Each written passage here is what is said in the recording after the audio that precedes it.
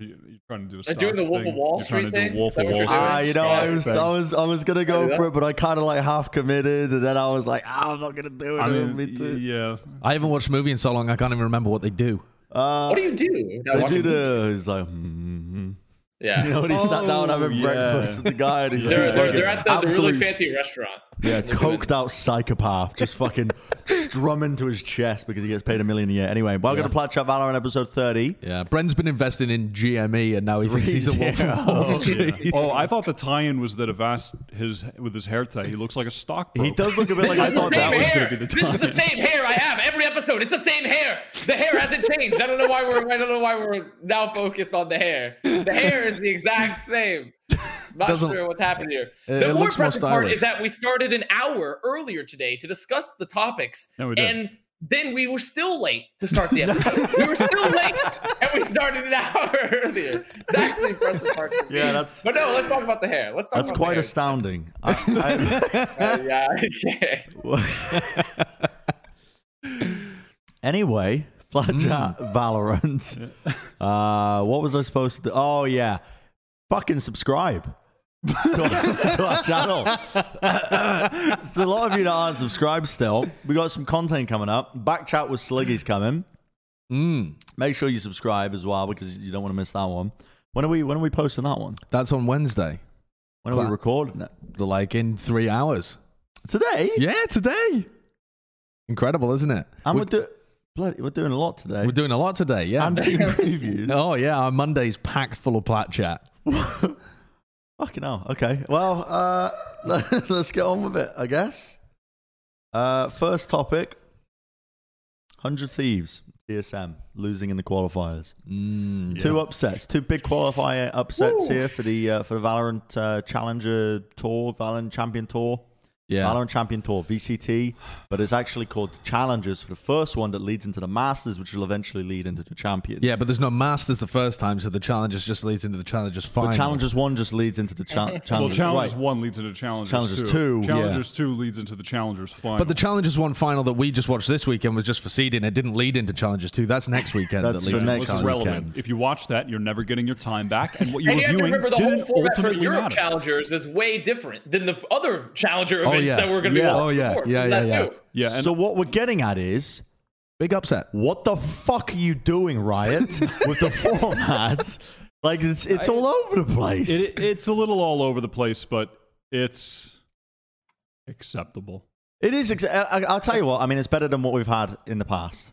It definitely is. way It definitely better is than an what we've had in the improvement. past. It's slow improvements over time, which I'm a fan of. And Yeah. the Challengers 2 and 3 qualifiers will be all important. It'll be all...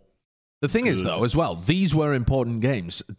These were important, yes. Like, the fact that 100 Thieves and TSM lost, they didn't lose some seeding game. They lost to...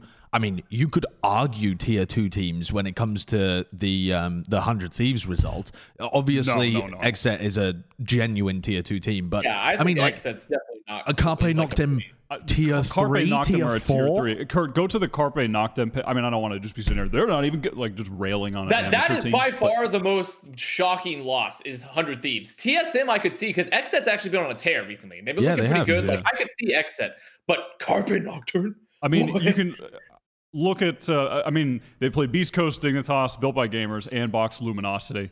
They have not taken a map off any of them. Yeah. All the teams they have beaten are kind of And then random. they got smoked by NRG. Yeah, 13-5, 13-2, I think was the scoreline against NRG. I actually watched this team play against Built by Gamers from their POV because one of their players was streaming that match. And yeah, I mean, they're just, they seem like a fine team, but they're just not at that level. Yeah, yet, right? I mean, yeah.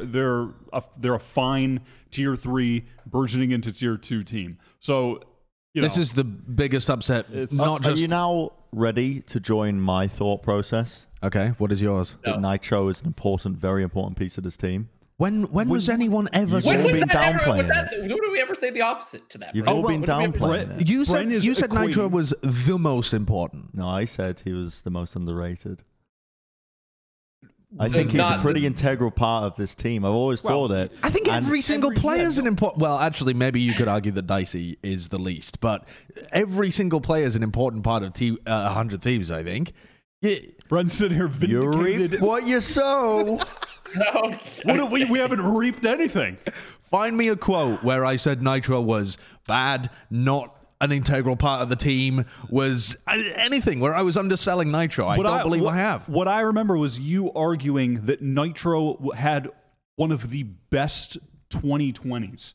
Was a top 5 player with a best. I threw his 2020. name out there and immediately rescinded it Like a boomerang. because I pick. realized he hasn't actually played a lot of Right. 2020. But then I piggybacked off that conversation by saying that I think Nitro is pretty undervalued in 100 Thieves. When people talk 100 Thieves, they talk about Hiko, they talk about Steel, they talk about Asuna. Yes. Yeah. And Nitro kind of just falls to the wayside in a lot of those discussions. But I've always thought that he's been pretty important for his Yeah, he team's definitely growth and is. success. And I think this is a prime example. And he provides a lot in terms of his calling that I imagine was lost in that game as well. But still, here's the thing, right?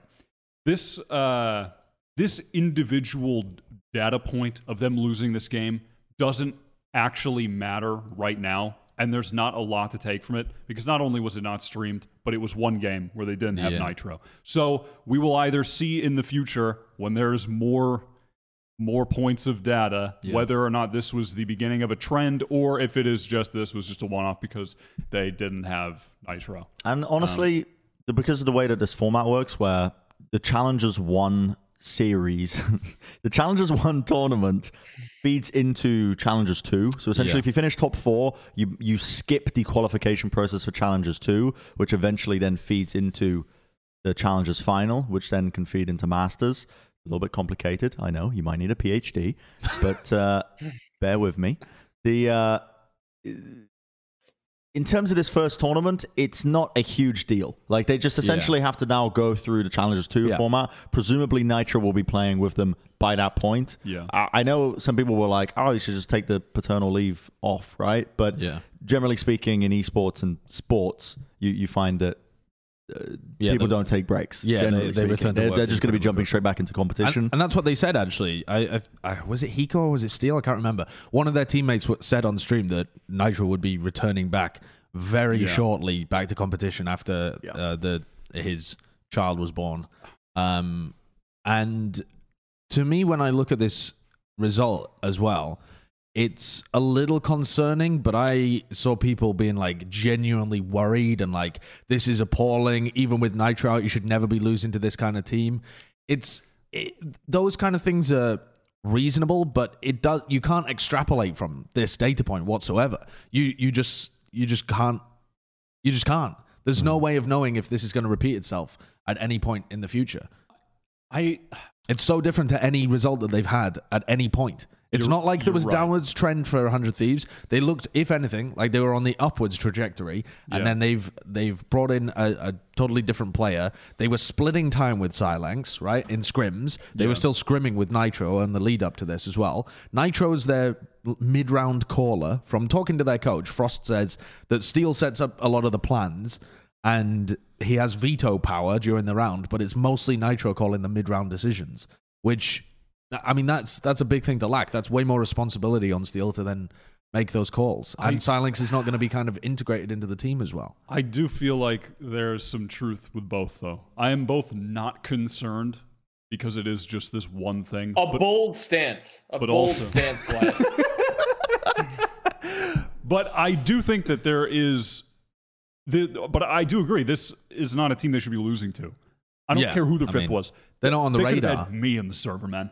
They should probably still be winning. It's a little... I think this is still not a good result. They still have Steel, Hiko, Dicey, and Asuna. Yeah. And people are...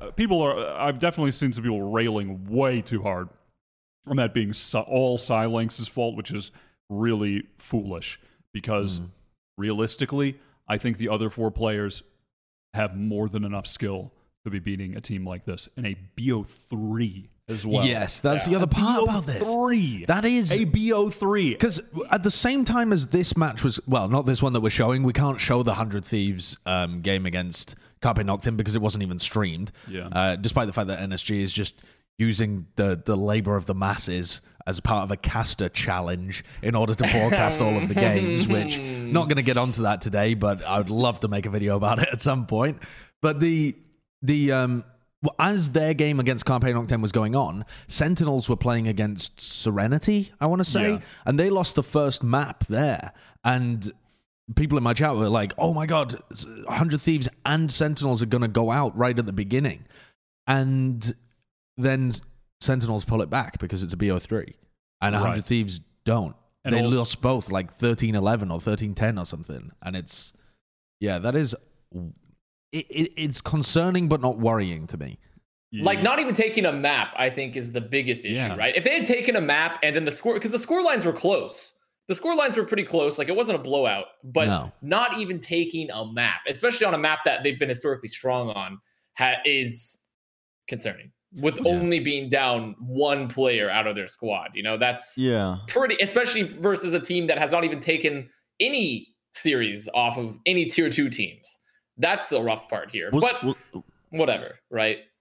Was this the result that spurred the Valorant esports' random circle jerk that's been going around? It's all of these. There's a lot of stuff. It's TSM losing. It's all of the upsets from this. I mean, but the TSM losing, that shouldn't even be part of the conversation, in my opinion. That's like they lost to Exet, which is a team that's realistically working to like the tier 1.5 level of like a squad. Yeah, they're looking good. Like that's. Yeah. I feel like that's a useless data point. I feel in terms of like this. I think though that this is actually more relevant to the discussion, generally speaking, of like, is Valorant more random at the pro level? Because what people are normally meaning is that all of the tier 2 teams just seem to take matches off each other all the time, and it seems very hard to tell who's going to win on any given day.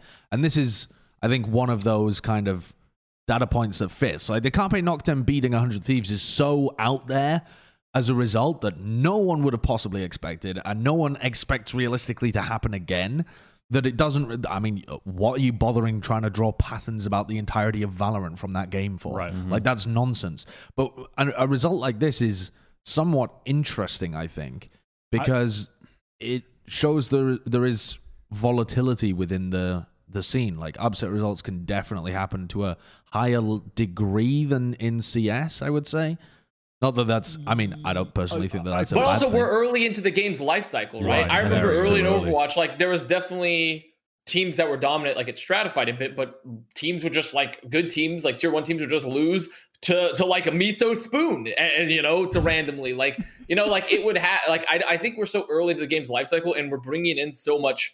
Also, what's even more different from that situation is that, like, we're bringing in so many players from like CS that have such a strong fundamental background in tac shooters to begin with, that like this overall skill level, I think early on to the game, obviously everyone's still evolving, is just so much different than even other examples, right? Like there's such a wildly varying amount and like so much skill separated versus like condensed into singular teams at this point, that I think that this should be kind of an expected result of where because of how early the scene is, right? If 2-3 years from now or something, randomly TSM, which has won 3 Masters events in a row or whatever, right? Like they just won like 3 international events in a row, and then they lose to Billy Bob and crew in some random online event, then that's like in a BO5, that's a problem.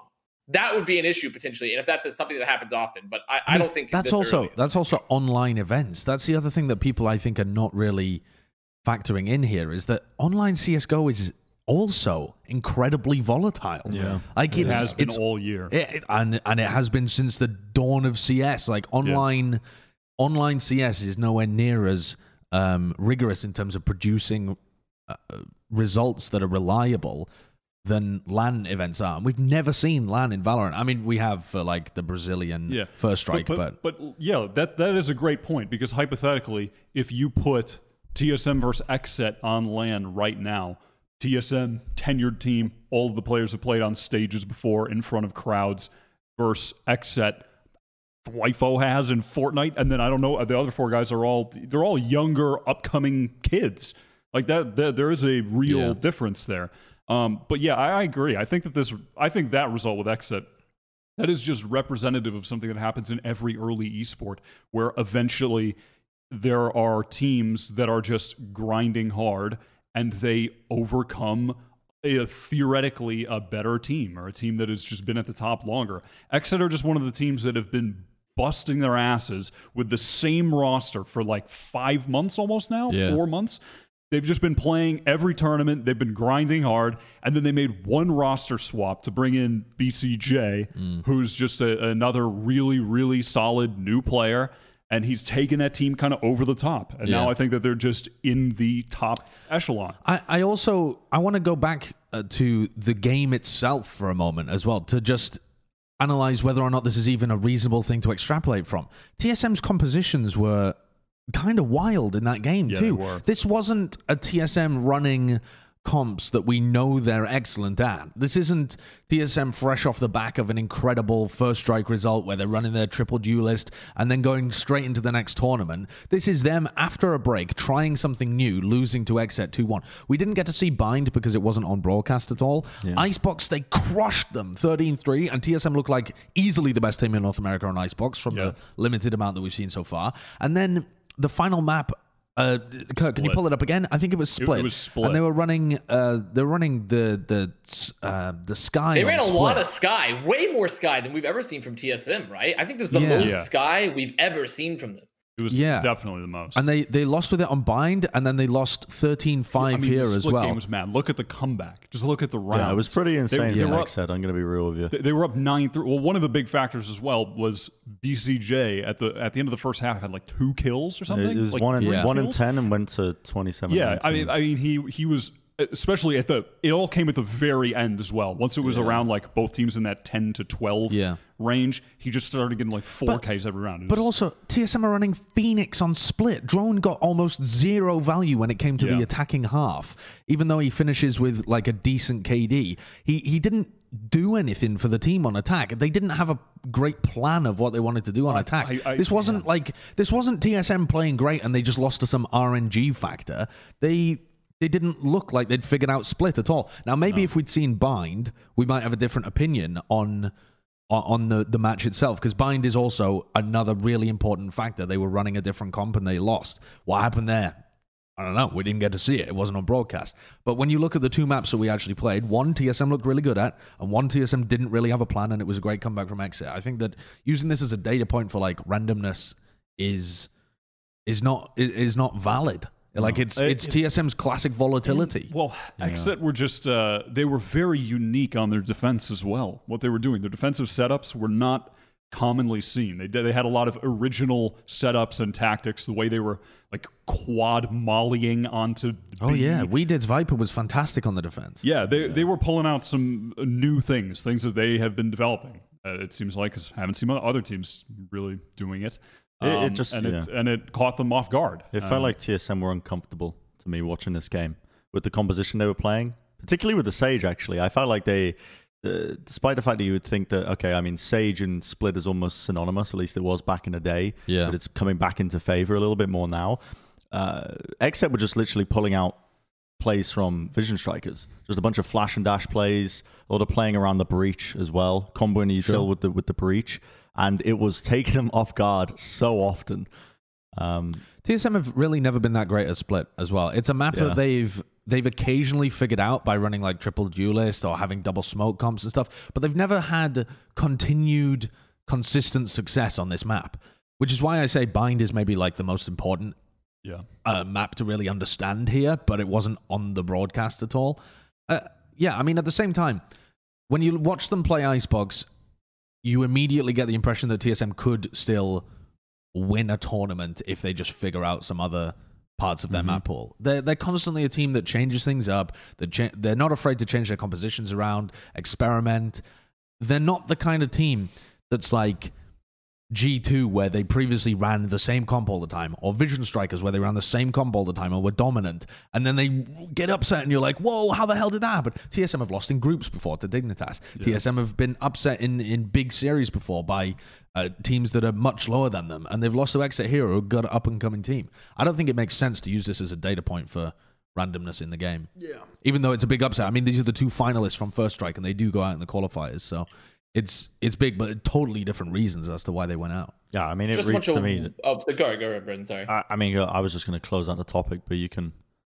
I was just gonna make one last snide remark in that we've seen this happen before. Even Richard Lewis came out and was like, I remember when all the CS pros from 1.6 talked about how Source was such a dog shit game, and like how it was so much worse, right? Like it just happens all the time, right? And there's always going to be some justification, right? There are valid points hidden in the complaining. There are. It's like a little Kinder egg.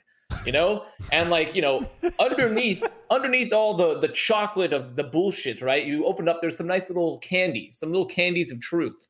But I do feel that like the majority is like, the reality is the game's not the same what you played before. It's different. Sometimes you've been in a position of like, you've been playing CS or something for like 10 years, right? And these other guys, these tier 2 guys or tier 4 guys, I'm actually just stealing Wyatt's point from before the show started, in fact. But that like sometimes they, you lose. You get doomed.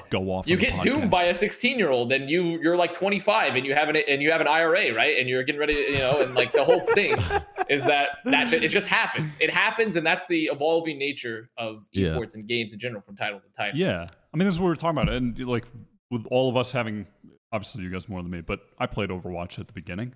But yeah, you did a bit. But all of us involved in Overwatch to some extent, and we all came from TF2. We remember at the beginning of the Overwatch scene, I remember the constant complaints of Overwatch being lower skilled. Where's the mechanical skill? You just press a button and your ability works? Yeah. Where's the rocket jumping and the sticky jumping? And then, well, surely all of the good TF2 players and Quake players will just come over because they have the best mechanical skill, and they'll be the best. Yeah. Didn't happen. Rafrancula, Lucio Mains. Did not happen. Yeah. And does anyone think that Overwatch is low skill still? Oh, low skill game, Winston aims for you. I mean, it's like... I mean, CS players probably do. But, I mean, that's CS players. Oh, yeah, Steel was really good when he went over to Overwatch. Anyone remember that? I mean, he's a little bit better at Valorant. So, it just happens with every new esports title. There's always the people who were a pro at another game, and they come over and there's an expectation but that's mentally. But that doesn't pan out. There's also... that doesn't mean as well that every game is equivalent skill-wise, but most games have different skills that are required of you. Right. Like the comparison between Bren always makes this example where Valorant is like the League of Legends. Valorant to CS:GO is like League to Dota, where the game has been simplified, but I don't think anyone would argue that League of Legends does not have a high skill ceiling, or you can't be mechanically good at League or something. Yeah, but that's like... That's like the whole CS point. players now That's what we're arguing. Yeah, that's like literally like the CS players now complaining. Yeah. Like the Dota players, very insecure about their title. I know, because I cast at Dota for 2 years and played Dota for 3 years. Like they're very insecure about big League of Legends. It's an easier game. My game's a superior title. It's the exact same parallels now to CS to Valorant. It's like the exact same. But also, I mean, in League of Legends, there's a much larger player base that's trying to get incredibly good at the game. So, when we were playing TF2, for example, there's like a player base of 100 people. It's really small. So even though the skill ceiling in the game is potentially, really high, in order to become a pro, you don't actually have to be that good because there's not that many people playing as well. Whereas in League, everyone and their nans is trying to get good at that game. So even if the skill ceiling's a little lower than it is in Dota, it's going to be way harder to actually get good at the game because some people have like almost maximized out how good you could potentially even be. And the tweet that we just had up by Richard Lewis, I think, is really interesting to contrast his response to Scream, because Scream weighed in to say that he thinks with the tagging in this game, the way that you're slowed down, the slower movement in this game, it's easier to hit shots. But Richard Lewis is responding by saying that 1.6 pros used to say that CSS was an easier game because the tagging wasn't as severe. And like you can imagine from a 1.6 player, a 1.6 pro, where they're like, oh, you can just get away with so much in CSS. Yeah. Like you can just jiggle peek corners and there's no punish for it. It's so much easier to get information because you're just not punished when you get hit.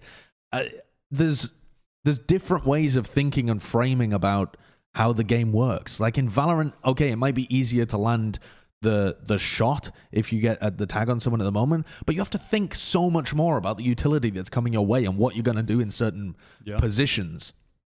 It's very strange to me that people want the game to be the same. Yeah, well, they want it to be the same because there were some people were pros in the other game for like 20 years. Yeah. And I mean, look, there is some part of this where there are players who were pros in other previous games for a very long time.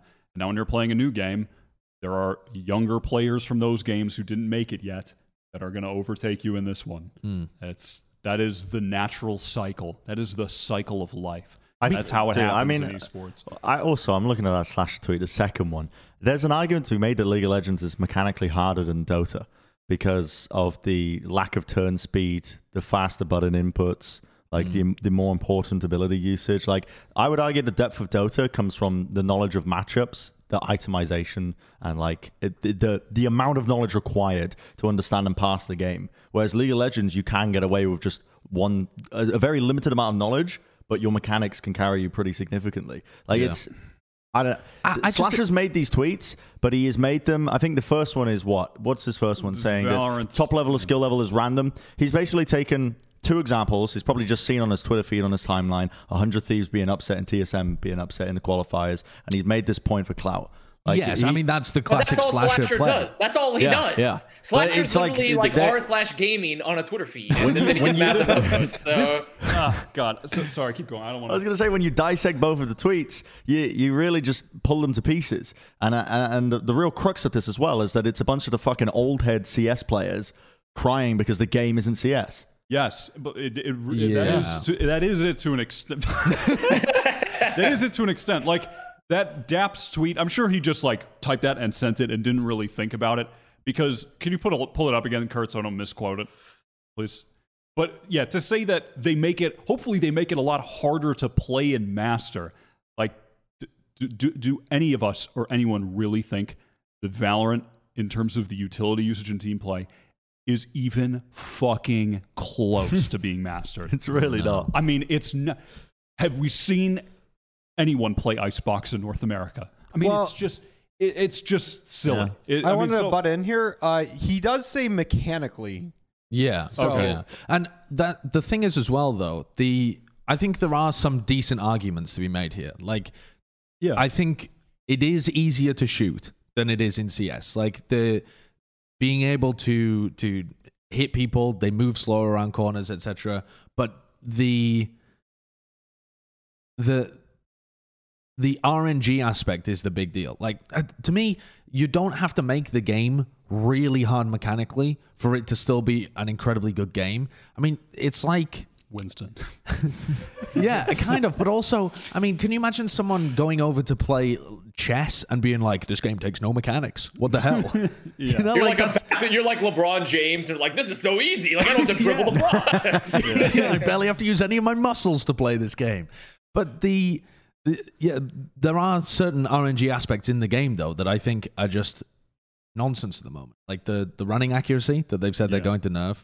Your accuracy on ropes as well is kind of bonkers. And the whole like, they say, the Riot have said that they want rope accuracy to remain somewhat reasonable so that you're not just checkmated if you're in a position where you're stuck in the rope room in Split, where you can't go up the ropes because you can't challenge. But it's like, you have designed those maps with those flaws, and your solution to the flaw is another flaw.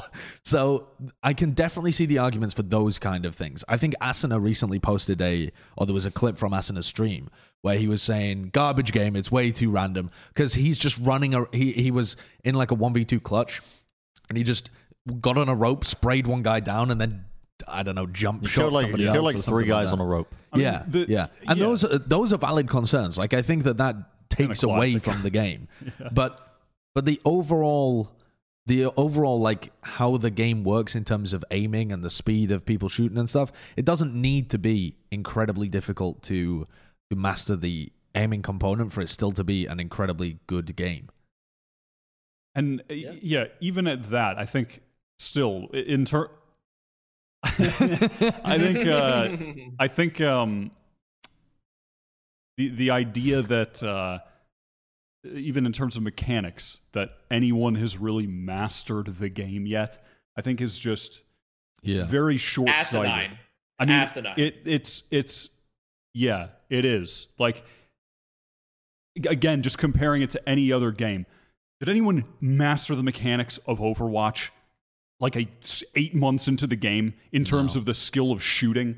I mean, get out of here, man. It's very foolish. It's just not true. But even still, the clip was on Reddit. The other one. Even if it's true, like there's a semblance of truth to the idea that the game is easier, like in terms of its entry as the mechanical side of the game.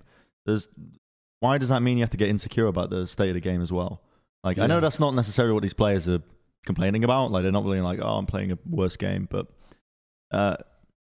it's still a good esports title because of the depth that the utilities provide, right? In terms of the strategy and the depth that the game has available to it. Like, there's no real game like it. I mean, I would argue, of my limited knowledge of Rainbow Six, that might be the closest to it.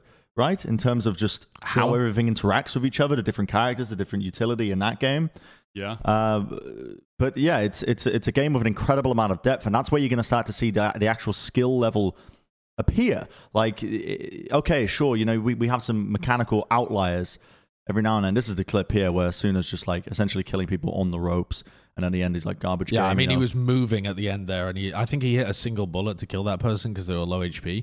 But I can understand clips like that saying that is like, if that decides a round in a match, that feels like you shouldn't have been rewarded for that play, right?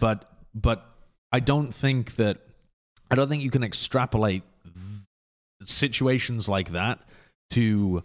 This is why Tier 2 Valorant is so volatile. It's volatile because it's an early scene. Yeah. And you look at other counterexamples, G2's incredible dominance in Europe, the other European teams that have been able to stay at the top the entire time.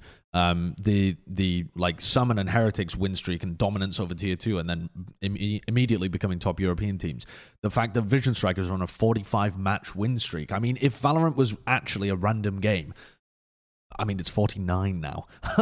Yeah, because they just played some of their qualifier matches for VCT.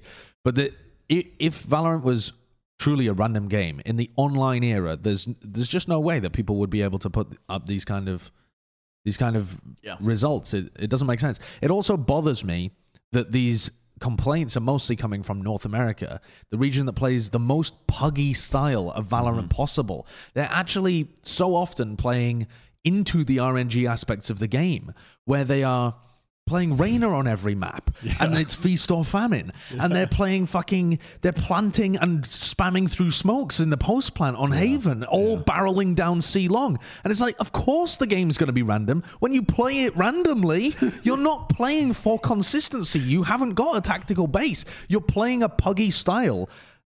Like, it would be random if you played this style in CS as well. Yeah. You guys ready to move on? Because there's a great two teams to just really move on from this topic. We're talking randomness. We're talking puggy styles. Do yourself a favor. Don't watch the FaZe LG game if you haven't seen it, because we're about to discuss it. I watched it yesterday. I think you have it backwards on the topic. LG beat FaZe. Yeah. Or am I? Well, that just shows how random Valorant is. Look how random Valorant continues to be, even in the title cards. Oh, God. Just peering into the alternate universe where FaZe did beat LG, 50-50 coin flip. This spurred...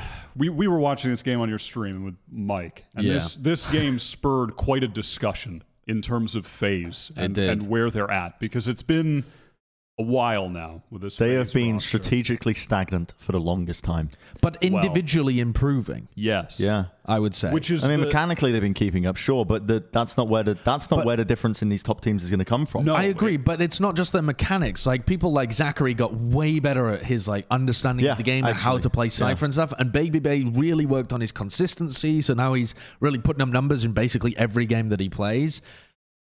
But they are just, you want to epitomize kind of RNG style Valorant. It's how FaZe plays. It's so aggro at all times, but you're just over pushing to the point where it's just whether you win your duels. Yeah, this team has 3 guys who all want to be the playmaker every single round. They never sync up utility. Yeah, it's insane, actually. You can tell. Dude. You can tell at the beginning of a round. This round, Corey just says, I'm just going to go for a play down mid. And he just walks down mid alone and just tries to find a kill. And then Marv does it the next round. And then Baby Bay says, I just want to walk up into A with my AWP. And he just walks in, no utility, just contact in with the AWP. They don't combo anything. No, they don't combo anything. There's no utility combos. And then, Zachary's kind of off on his lurk, and Raucus at the end of every round is like, the fuck, I'm alone again. 1v4. And is this surprising to us, though? I feel like we're just back. I feel crazy. It feels like I'm in like Memento or some Christopher Nolan film where every day I wake up and there's a new like sticky note waiting for me to tell me. And it's just like, FaZe didn't use utility properly. FaZe didn't use utility properly. And then I'm just like, but I feel like I've seen this all before. Like, I honestly feel like we've had this conversation like so many times. I know this is, but we're back here again. This is what's so frustrating about FaZe, and you put it best. You said like they're so good. What did you say? I can't remember exactly what I was saying on stream, but it was basically like they are a dreadful team that wins. Yeah, and they're like they're the worst winning team I've ever seen. You watch them and you're like, these guys should be losing, and yet they beat very good teams, and with some level. Okay, it's not consistent against certain opponents, but when you add it up over time, they get wins against some people. They go like 50-50 with a lot of good tier 2 and sometimes tier 1 teams as well. You could have made an argument that they were the 6th best team coming out of First Strike, which is wild when they have so many inadequacies. You look like across the board and they are lacking in so many areas, and yet they're having so much success. How are they so successful when they have so many flaws? And it kills me because that stinks of a team that has mad potential to become incredible. Yeah. If only they would work, or maybe if only they could work on their clear issues. And the issues are so clear and so obvious. They slap you in the face every time you watch FaZe. And you feel like they should be getting bodied. And they're not. They're having really close games like this one against an LG. Well, okay, Split wasn't Maybe close. Split. But the first two maps were really close against a team that just won against Sentinels and won a tournament. Yeah. And I mean, LG have their own issues, I think. But sure. They play to the level of their opponents they're playing against. I always think that you get better games out of LG when they play tier 1 teams. But also these two teams, sure. I think they have similar play styles as well and how they like to play. Fucking Zug brute force aim duels almost.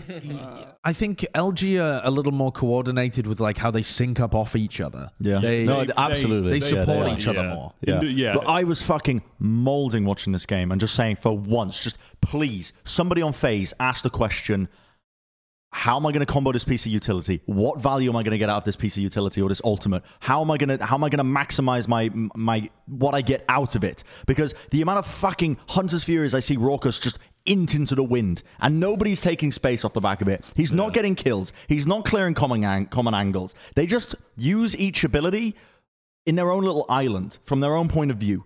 Yeah. Like, that's how they play the game. They don't think about the game as a team game. They think about the game as a 1v1v1v1v1. It's like watching a ranked team play where there's very little coordination between the players. And this is what bothers me so much, is that they have so much success for a bad team. Yeah. And imagine if they fucking just started syncing up like some simple plays. Yeah. Simple plays. Yeah, and that's the thing, is that you can see. The thing is as well, though, I think this is the kind of team that would maybe get worse the more they tried to sync things up, because they thrive in the chaos of taking individual aim duels. Like that's where they actually find their success. But does that inherently build a paradox that this team can thus never be good? Yes, yeah, and I think that is true. Yeah, I mean that might be true, because since the dawn of this team, there has been discussion as to whether or not it should get nuked, because it's been so visibly bad at times. Yet, at one point, at the beginning, they didn't have success and they didn't have team play. Now they have success and no team play. Yeah. And they've certainly, they made strides individually. And when you're watching a team and you're watching the individuals improve considerably and the results improve along with it, you're not thinking time to, press the nuke button. Yeah. Because you're watching them improve. Yeah. But it's gotten to a point where how much more are the improvements individually going to affect in game? Because it's getting to the point where that type of thing is marginal, where the real skill, the real success will always come from team play, better strategy, better preparation, better communication, understanding of the opponents.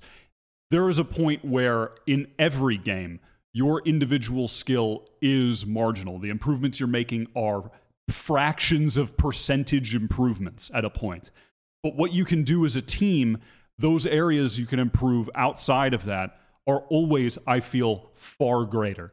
And they've just not done anything in that respect. So what is the solution? Do they need a coach? Will a coach even help this team? Will they listen to a coach? Because it does. I mean, at least you, by their play style, it leads you to believe their personality types are just, they're all just doing their own thing. They're not listening to anyone. There's no. Yeah, I talked about this a little bit on my stream as well, where my original thought was these guys have all come from Overwatch. Overwatch League in general has the culture of you do what your coach says. There's pretty strong coaches. These guys would know how to operate within a coaching structure. But when you actually look at the individual players and go down the list, none of them have ever played with a coach that was any good. And apart from Baby Bay, who spent one stage playing under Krusty, who's an incredibly good coach. But I don't think he really was part of a system that was functional. Other than that, you have Corey, who played for the Justice, an incredibly poorly coached and uncoordinated team that relied on individual talent to succeed. You have Raucus, a team that was just, as far as I could tell, purely player run and really kind of fucked up as a result of that as well. You've got Zachary, who played for the Dallas Fuel, again, another team that always had issues with coaching, and he himself was a product of, or like his apparent failures on Dallas were a product of some of the poor coaching that was there. And then Marv, who I don't really know, about. Yeah, but I don't think he ever played under a coach. Yeah, I mean, Marv is so young that this is like his first real game. Yeah, so. But it's not the same as a Sinatra, for example, where you know that the guy understands the value of good coaching and would respect that and have an appreciation for how much that can make a difference. A lot of these guys kind of missed the wave on I will good say, coaching though, I don't think that makes them broken. They can still be coached. I want to see them have some discipline instilled into this team. Yeah, I want to see how far they can go. I'm not going to write them off and say that they're too used to not having any sort of structure and being player run for it to not be successful. I don't think that's a fair claim, despite the fact that they have missed the boat, they missed the wave, like you were about to say before I rudely interrupted you in the middle of your point. But yeah, I want to see them with a coach. I want to see them how far they can go, because this team has potential. As we've been saying, I think because they've worked with such poor coaches in the past, they're probably not incentivized to give them the time of day most of the time. That might be an unfair assumption to these guys. Mate, I'd come in there, bananas in hand. I actually think that is kind of an unfair assumption, because I think, at least in Zach's case, Zach was sort of like, even though you could argue that the results were mixed, like Zach was essentially the grown in the test tube son of Aero. Not that Zach himself was grown in a test tube, but more the fact that he was his protege in a sense. So like he was someone that had been with Aero for a long time. I feel like he did take Aero's advice seriously for coaching, and Baby had worked with coaches before. I really do think, and Marv is so young that he doesn't know like his asshole from a hole in the ground type of thing. Like Marv, you could tell like you could get a coach on Marv and he would develop, right? Like I think it's unfair to write off these guys. Like the only one you could maybe argue would ever be a lost cause is like Raucus, but that's just because if you know how Raucus is, like you know his personality type. But like even still, I think this team can be turned around if they do get it. But I really think we're in a Cinderella conundrum then, because we're all trying to find the glass slipper to fix this team. Exactly that, versus like just perhaps we need to scatter them to the four corners and just have them find new rosters. If they did get scattered to the four corners, I think every single one of these players could be successful on other teams. Yeah. I mean, I might have doubts about one or two of them, but I think the vast majority of the FaZe roster, if they were just a single playmaker on another team, would be successful at the tier 1.5 or tier 1 level. But together, it seems like it's a monumental task for a coach to turn this team around, and yet there's so much potential if you do that. Yeah, it is a mega task. But if you could do it, I think you would have a very successful team. And I think the thing is, they need to find someone who's going to try, because I think that this team has essentially apexed with what they're doing right now, with what they're bringing to the server right now. They have apexed, and they're not going, like, the only way for them to improve and ever win tournaments from this point is to have a coach and find the strategic depth for the team. And it's going to be very hard to do, and it might not ever be possible. And then at that point, I think it has to be blown up, because right now, yeah, they're good enough to maybe they can make some quarterfinals, but I don't think with the rate of other teams improving, like when you look at Xset, a team with talented players, but also a team that is tactically deep, or teams like Anbox, how they've been improving, that are tactically deep and have really good players. Yeah, Immortals as well. I mean, they're going to get past. Yeah. They are going to get past, because the other teams are improving so much faster than them at this point. Yeah. That I think that they need to try something with a coach, or else they are going to just slowly slip further and further, and it'll have to be blown up anyway. Yeah. I mean, they said, or Shinobi said, or something, that they were working with Shinobi for the previous tournament. But I don't know whether that's a long-term thing. I think Shinobi probably working with a bunch of different teams right now by the smell of it around the scene. So I don't know whether that was a good fit at the end of the day. But I think they do need somebody, to push them into that next tier. We'll see. The rewards are great if you can pull it off. Yeah, we shall see. Yeah. LG on the other side of it, though, I was reasonably impressed, but they didn't look as clean as when they won the previous tournament. No, they didn't. That's why I was saying I think they play to the love of their opponents, but you can see the potential of a team like LG. Like they're pure, we've said this last time, but they're pure fundamentals in terms of how they space, how they trade, how they swing with each other, how they play off of each other's just positioning is like much better than FaZe and than a lot of the other tier 2 teams. Like you can see them just on the rise, just barely breaking into the cusp of tier 1. There's a lot of potential with this LG squad. Yeah, they look pretty decent. Yeah. What's the next topic? Who's next on the bracket? Okay. We're still going down the bracket. We are, yeah. We're still going down. So this is Immortals knocking out C9. Apparently they qualified number 1 in the seeding tournament. Yes. Yeah, they did. Okay. I didn't watch the seeding. I saw the final of it, and I have to say it was Immortals. Legitimately, these additions, Nature and Chemicals, feels like exactly what they needed. Like it literally, but also this was a seeding tournament, right? Yeah. So we're online. We're not playing for big stakes. I do think seeding is very important though, moving forward, especially getting number 1. Like it's going to give them such a huge like cushion moving forward. How important is it though if other teams don't take it seriously?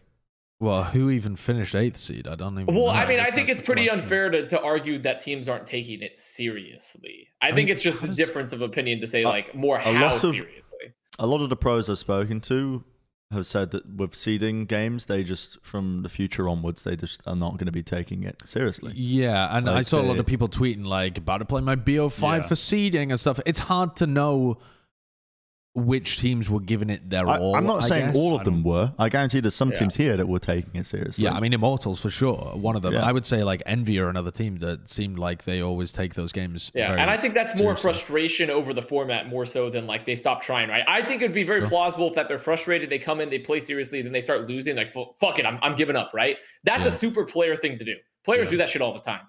But I think it's unfair to categorize it immediately as everyone is not taking it seriously. It's more of like the frustration of it will build. And because it is a seeding tournament, if like half the teams don't take it as seriously and they're going to be getting lower seeding and they're going to be almost like undervalued as a team coming into the actual tournament, then doesn't that just kind of throw at the entire concept? Yeah, because then the value of getting number 1 seed is lessened. I would personally say that you shouldn't consider Immortals the favorite for next weekend, even though they won in fairly convincing fashion this weekend. Yeah. Right? And I would agree with that. That is, I think. Oh, yeah, that's fair. That's fair. And also, I assume that with the number 1 seed, they get to pick from the 5th through 8th seeding. So they get to pick from like Xset, LG, Anbox. I mean, there's value there. Somebody else. And Gen G. Yeah, there's definitely value there.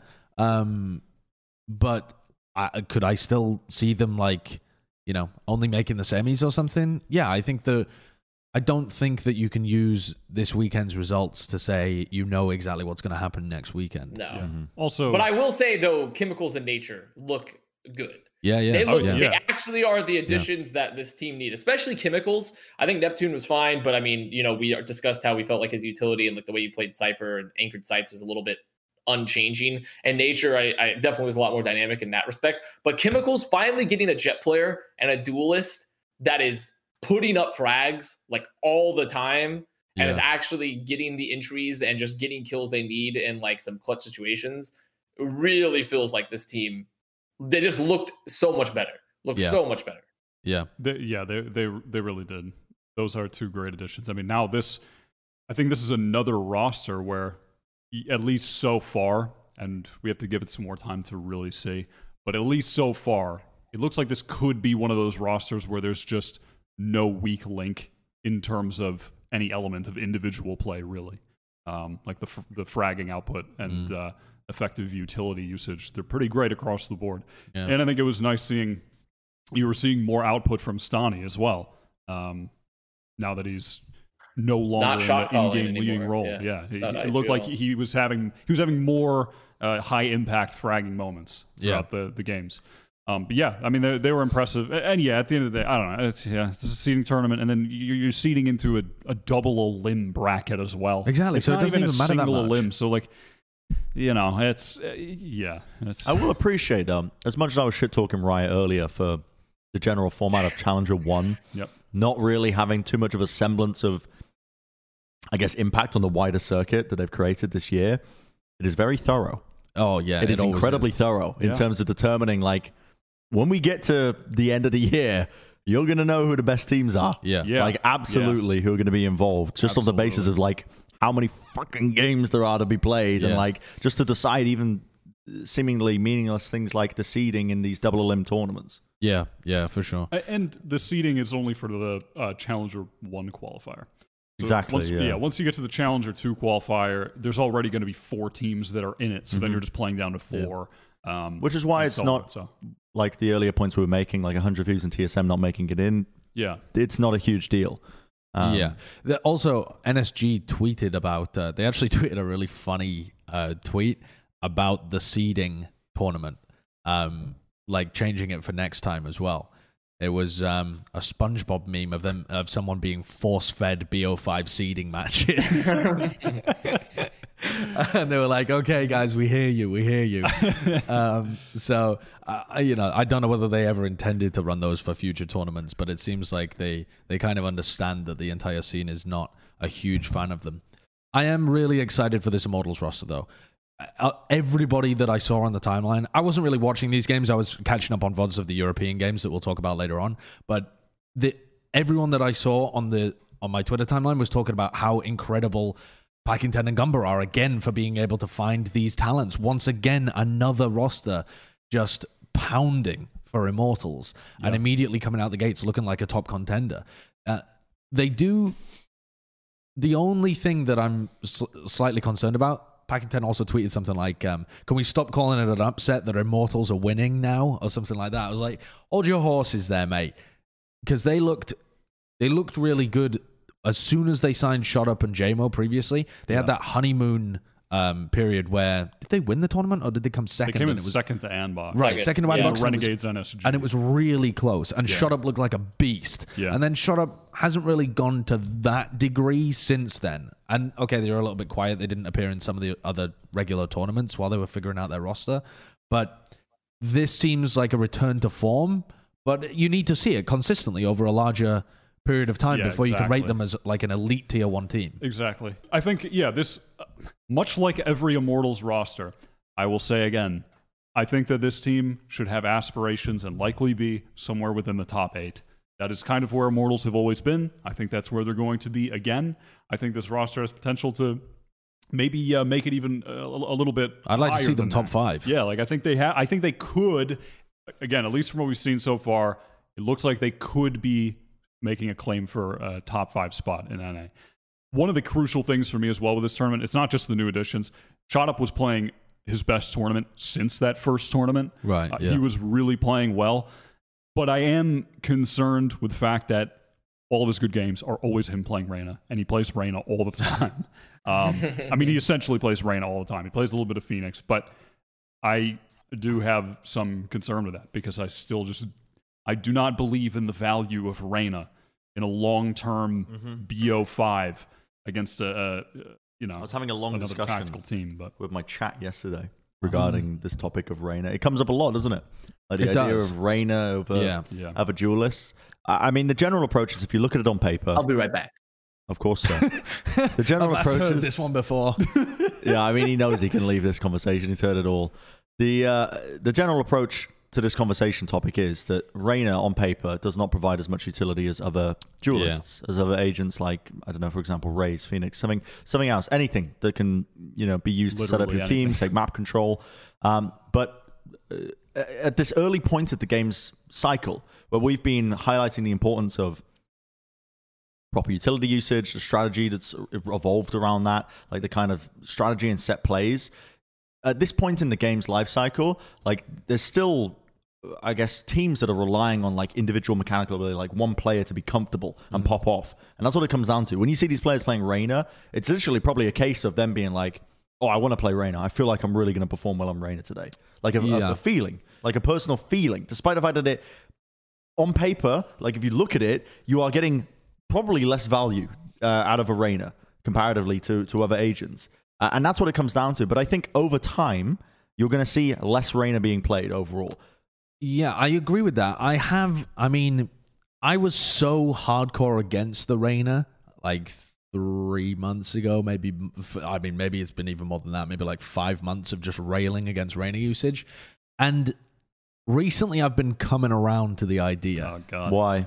The reason being, you've been coming around to the idea of Reyna. I'm back, by the way. Have you been coming back? Have you been coming around to it? A tiny bit, and not on all maps, but some value. I think that because I've been coming from the point of view of like utility usage so much, I think is something that I've been personally overlooking when it comes to the Reyna is how annoying it is to play against one. Like, you have to use utility to clear out all the dumb one-and-done angles. Whereas if you're playing against a team that's playing like a Raze and a Jet, or even better, like a Raze and a Phoenix, when nobody can be playing a one-and-done angle because you just get traded out. But if you're playing against a Reyna, and I've been especially noticing this on Icebox, where I feel like Reyna's actually maybe even a meta pick on Icebox. On that map. If you're playing like the A defensive site on Icebox, you could be anywhere. You can be anywhere, and you can get value anywhere you play. If you're you also get so much information. I feel at times if you when you're just able to just like get a kill, play off the orb, the information you can get from a free peek is pretty good, especially on Icebox. And it's not just a free peek. You can play with way more confidence when you're on Reyna because you have that get out of jail free card to stop you being traded. If you're confident in your aim, you can push and get value, and by that I mean stuff like if you want to, so let's say we're even playing Bind somewhere where no one would play the Reyna, or at least the top teams don't tend to. If you're pushing out of Hookah and you feel confident to push all the way to market, because even if you run into their entire team, if you get a kill, you can dismiss and get out, and it gives you that option to disengage. So you can do things that you wouldn't feel comfortable doing on other agents. And it's not like, it's not utility you're providing to the team, it's your positioning can be different when you're playing Reyna, which I think is the value of it. And it's something that I wasn't really thinking too much about previously, and I still don't think it's good on every map, but I think actually, the thing that I noticed as well is Heretics, for example, with Nisao running it on Split, where Nisao will just push down mid quietly on defense in a lot of the rounds. And if there's somebody holding market, or if there's somebody holding sewers, he's getting all of that information down mid, and it turns into a 1v1 duel. And if he wins it, you can't punish him. And if he loses it, well, that's at least he had the confidence to be able to go for it and push it, which he wouldn't have done if he was playing anything else. So he's like gathering information, and often it's going to be for free, because then it's at the end of it, you have a 50-50 duel. I'm going to play devil's advocate here. My issue with it is that if you accept that as the game's lifespan goes on, that the mechanical kind of like differences between teams, like the raw aim, things like that, is just going to level out over time between teams. There's going to be outliers, sure. There's going to be like players who are exceptional in those roles, but the real difference in skill level is going to come from utility, strategy, those type of things. Reyna's just not a good pick. And like those kind of like cutesy little plays, yeah, you can play these more unorthodox positions, and yeah, you force the enemy to then, I guess, commit utility and like a thought process to play against a Reyna instead that might throw people off. And yeah, it might be a more comfortable role. I just don't think that's the case. I mean, there's a couple of reasons why as well. I just think overall her entire kit is so feast or famine. And I think as the game develops as well, one of the things that I really hate at the moment is how teams think about ult usage in Valorant. I don't think they've reached the point where they're particularly good with it. You see teams where there'll be times where I want to see them use an ultimate because they'll gain a ton of momentum off the back of it, or a lot of teams just don't really think about, I think, ultimates that well at the moment in terms of how they can use them in a round to maybe win a round, snowball it even further. But like the sooner you're using ultimates, the sooner you're building them back up again. There's some cases where teams are holding on to specific ultimates to counter other ones, and there's the mind games of that aspect. But Reyna, like her ultimate is just fucking useless. You've essentially locked out one agent. I mean, not entirely useless, but in terms of the impact you can get out of Empress, it's way less compared to something like a Phoenix or Raze. It's arguably the worst ult in the game. It is arguably the worst ult in the game. And this is, it's just one small minor aspect that's added on top of why I already don't like Reyna as an agent. And I think it's going to get worse as time goes on as well. It's something that I don't think you can even make an argument for what ult is worse than Empress. I don't think there is any other arguments other than Empress. No, it is definitely the worst. Yeah. I mean, I think right now, Reyna is actually like... I think that Reyna is the meta pick on Icebox. I think that Reyna as your A-site anchor is just the best agent to have there right now. It's because of the map design, though, right? Yes. Just I think the map... because it's so easy to always find one as the A anchor, and then you can dismiss. I think Reyna's super powerful as an A anchor on Icebox, but outside of that, I just don't think she gives enough value long-term on the other maps. Like if you were playing out a series, if you were to somehow quantify the value of utility you get over playing a full BO5 on the 4 other maps of the utility that you were getting from a Reyna versus, if you have a Raze, if you have a Jet, etc., it's just, it doesn't compare. It doesn't compare over the long term. Also, I do wonder, one thing I wanted to pose is, with Reyna being an agent that is so focused on your individual confidence as well. Yeah. And this being like a seeding tournament and seeing Shot Up like just, rip these teams on Reyna. I do wonder if there is an element of that comes from in the back of his head, that subconscious knowledge that this doesn't really matter that much. So we might as well go for it. And then you get that one, you knock down the first domino, and then it just keeps fucking going. I think that is honestly pretty possible. Because these are the type of circumstances that could just breed a Reyna pop-off game. Yeah. And it is going to be more inconsistent, generally speaking. But I think we haven't really talked about Cloud9 at all during all of this. I mean, what is there to say? I mean, we didn't see them. No, we didn't see them. They made some organizational changes recently as well, though. They brought over the head coach from Cloud9 Korea to be the coach of the Cloud9 Blue team. And they also brought over Robin, who people will know from Overwatch because he used to be the GM of the London Spitfire team. And he's now the GM of that Cloud9 team as well. So it's going to be interesting to see them. They failed to qualify as well. It's been a bit of a fairly significant drop-off. I suppose you could say they're a bit unlucky to hit Immortals in the seeding match, but that's a team that you should be trying to beat if you're aiming to get back to where Cloud9 were previously. Yeah, absolutely. I just wanted to hit on that a tiny little bit. That is a small moment. That is interesting, though, bringing the coach from C9 Korea. I mean, I guess... Who was the coach from C9 Korea again? Because I know it wasn't... because I know at one point they had Pavane, right? Pavane, but he had moved on, right? No, he'd already left that team. He's on Bear Claw Gaming. Yeah. I actually can't remember the name of the coach. They announced it in their video, and I think you could find it on like VLR or Liquipedia, but I can't remember the name of the coach. I mean, you would hope this is going to bring a new tactical look to that Cloud9 team, and maybe that is their advantage moving forward.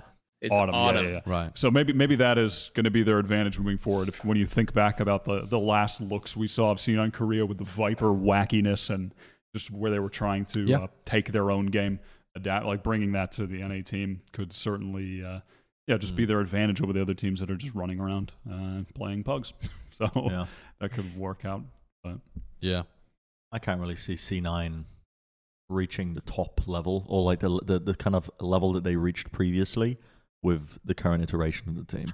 No, I think there's other teams that look like they're more on the come up. Yeah. And I actually think as well that the whole randomness debate is interestingly timed right now because it seems like we're in the middle of a restructuring of the top NA scene at the beginning of 2021.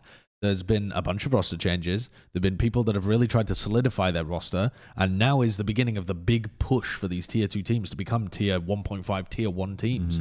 And your previous, Sentinels look shaky, 100 Thieves just lost, TSM got knocked out, and all of these other teams are on the come-up. T1 have changed their setup completely, but these other teams that are on the come-up, teams like Envy are on the rebound. NRG are finally looking like a Tier 1.5 team for real. Luminosity just won a tournament. Exit have been on a tear in Tier 2. Anbox look really tactically sound, and they're getting their shit together. Immortals have got cracked out players at every position.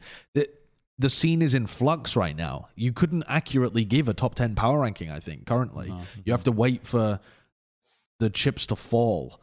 And we don't really know like who the best teams are, right? Even straight after First Strike. Yeah, your point there just made me want to give more credit actually to TSM, despite losing, for them always attempting to change. They're always attempting to do something new, which is something to respect. I think they're not just resting on what they've built. They're trying to push themselves forward. When you kind of compare that to Sentinels, for example, where they've been kind of stuck. They have been stagnant for a while. Stasis, yeah. They did make it through. They lost to Immortals in the seeding match. I forget who they had to play in the Anbox. Oh, right. Wait. Yeah. Sentinels had to play against Anbox. No, I mean in the round to qualify for the top 8. To qualify? Yeah, I forget who they had to play there. BBG? Oh, yeah, BBG. Oh, okay, right, yeah. So they quite an easy run, honestly. Serenity team is actually pretty good. They're on the come up. I wanted to somehow fit it in on the last episode, but there was no way to do it. But the Omen on the Serenity team, Bang, is cracked. He's really good. He is really, really good. I watched him play in the that like 5K Knights tournament that was like the week before this one. He was just popping. He's really good. That Serenity team has some potential. So like I don't think that them taking a map off Sentinels, they shouldn't, but it's not appalling. Sure. From Sentinels, but I guess Sentinels just kind of made it through with a fairly easy bracket. They didn't really get pushed too hard. Well, Sentinels have changed some stuff up as well, though. Sentinels are now starting to run sick on Sova when it comes to Icebox, and they need to make changes for the rest of their map pool as well. Their Ascent and their Bind both look really poor right now. Their Icebox has started to become a lot better now that Sick is playing the Sova. I like this look from Sentinels. It's not just run it onto A every single round. They're looking like they're trying to activate their brain cells a little bit as they play this map. But their split is not as dominant as it used to be. I don't know how they'll really adapt a new split, to be honest. But Haven is easily their best map. And outside of that, they've got like a slightly better Icebox now and a bit of a shaky split, and then Bind and Ascent are just all over the place. They could lose to any team. Yeah. It's always interesting seeing Sick just playing every agent in the game at this point, aside from Sage, which he was so good at. And Sage still ultra viable, as you saw in the Red Bull tournament with every team running Sage damn near. Yeah. I would like to maybe just see him go right back to Sage, and I wonder if some of these problems wouldn't be fixed, or at least it would help with the comfortability of the team. Yeah. I think it would also allow Shazam to maybe play Breach, which I'd like to see. Let's move on to the rest of the NA teams in the bracket. I think the last game we're going to cover is the Ambox and T1, essentially. This was a great game. It was an interesting. It was a very interesting game. Yeah, what did you guys think of them of T1? Because T1 have changed their roles around, and I didn't watch this game. I missed it. Well, I think it's funny to look at the Reddit narrative. You were telling me about the Reddit narrative. I mean, it's a lot of fun. The narrative of the people was funny because Brax's stats against the the diamond teams that they were playing before the actual games against real teams started, when they were playing real amateur teams, Brax was just plowing them. And I saw so many people saying holy shit, his Jet is fucking cracked. And then they played against Anbox, and it was immediately, his Jet's fucking terrible. He has to get off of it right away. And it's just switched immediately. I thought that, first of all, the first map in that series was Split, and I think that their role changes helped them on Split, because that was a map before that I think the role changes they were just lost on when they were trying to figure out how to work Dazed was playing Raze. With the Dazed on Raze. No. They didn't have the right roles, so I think that these swaps have made their Split better, which you immediately saw. They lost that map, but that is probably Anbox's. It's either their best map or in their top 2 maps. They're one of the best tactical teams on Split in NA right now. So the fact that they had a respectable performance against them versus what they have shown on that map in the past, I felt good with. And then on the second map, Bind, they just rolled Anbox. Yeah. And I thought it was fairly ironic watching that game, because they were rolling Anbox using some of the same tactics that Anbox have been using for months with the Phoenix on Bind, but Anbox couldn't figure out how to play against their own shit on the map. And they were just getting wrecked. And then it just flipped on the last one. It was a wild series. I feel like this is much more of the skadoodle adjustment hour, honestly, in this tournament, because I actually don't think Brax's Jet was awful poo-poo tier. No, it definitely wasn't a comfortable on it, as comfortable as Ska was when he was playing it. But I really feel like this was the Ska adjustment hour in this particular series, because I felt like, in particular, his Raze was just not up to, when he was playing Jet and he was a fragging monster, I didn't think his Raze was nearly as comfortable as it should have been. So for someone that they had playing that duelist at that time, because they've swapped him between the Silva, between the Raze at times. So I didn't like his Raze too much, honestly, during this tournament series. I feel like he just didn't feel comfortable at all. What I do like about the T1 swaps, though, is that putting Brax on Jet and Scar on this has made the rest of their team way more comfortable. The rest of the team's roles fit. And, okay, Scar was a top 10 player when he was playing Jet, and Brax might not be that. But the overall benefits for T1 are going to come with time, I think, because their team just looks... Dazed is going to be way more comfortable playing the Sentinel role. And I think Scar, over time, will really continue to have big value in this role, especially the more he can play the Sova. And Spider playing the Raze and the Phoenix on the Raze when it comes to oh no, he doesn't play the Raze on he's been playing Smokes mostly. Yeah, he's been playing Smokes on Split, which I thought was a little bit strange, but fair enough, that's fine. I think though that this change has been positive for them overall. And the more time that Brax gets on Jet, and the more time that Scar gets on his roles as well, I think they're gonna look like a more comfortable team. They look like the system is gonna work now. Whereas I was confused as to what the solution was previously. A lot of people always run Spider on the Duelist. But the problem with running Spider on the Duelist full time is that you then have a hole of what do you do with the Smokes? Is AZK playing Smokes full time then? Right. And that's your... You want him on... I think you still want... you want AZK on Breach. Yeah, you really do. That's definitely his best role. It's by far and away his best role. So you don't want to put AZK in an uncomfortable position where he has to fill Smokes because Spider's playing the Duelist. Yeah. I felt as well that on the third map, Ascent, where they did get kind of blown out, I don't think that was due to the role swaps directly, in the sense that it wasn't, they're just bad at these agents and that's why they lost, which was, I just don't think that was the case. They just got rolled on their defensive half because they were playing mega passive in mid. They just gave up mid every round. They lost mid control every single round. for essentially free. Andbox Andbox were going into smoke and Andbox were going into T1 spawn repeatedly, like 3 or 4 rounds on attack.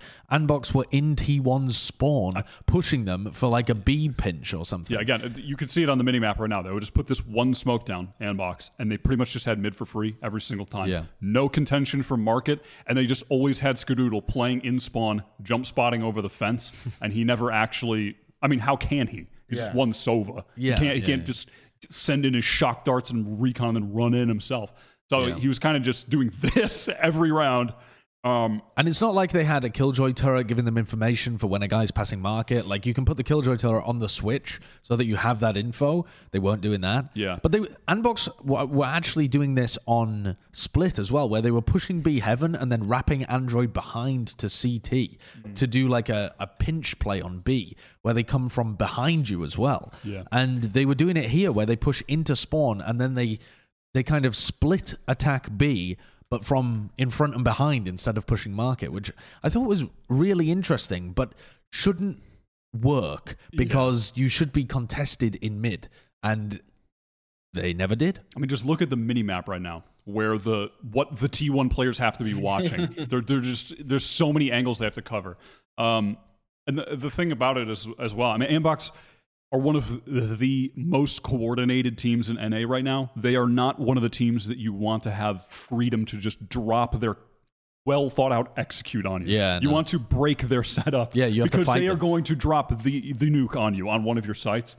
So I think they just played the map incorrectly. I also think though that's because they're new to these roles. You give them more time on these roles, and they'll figure out how to play their roles properly, and the maps will get better. Especially for like a Sint, because I feel like Ska on Silva, they might not know like what they want to do with his information yet. Like, and he might not even know how he wants to call, like when he's going for this info, or like how they're going to play off his utility, right? Like they might not even know what to do, especially like on that contest on mid, right? Because they're just having to bunny hop around. Like, I feel like this could definitely be linked to a role issue, at least the initial swap.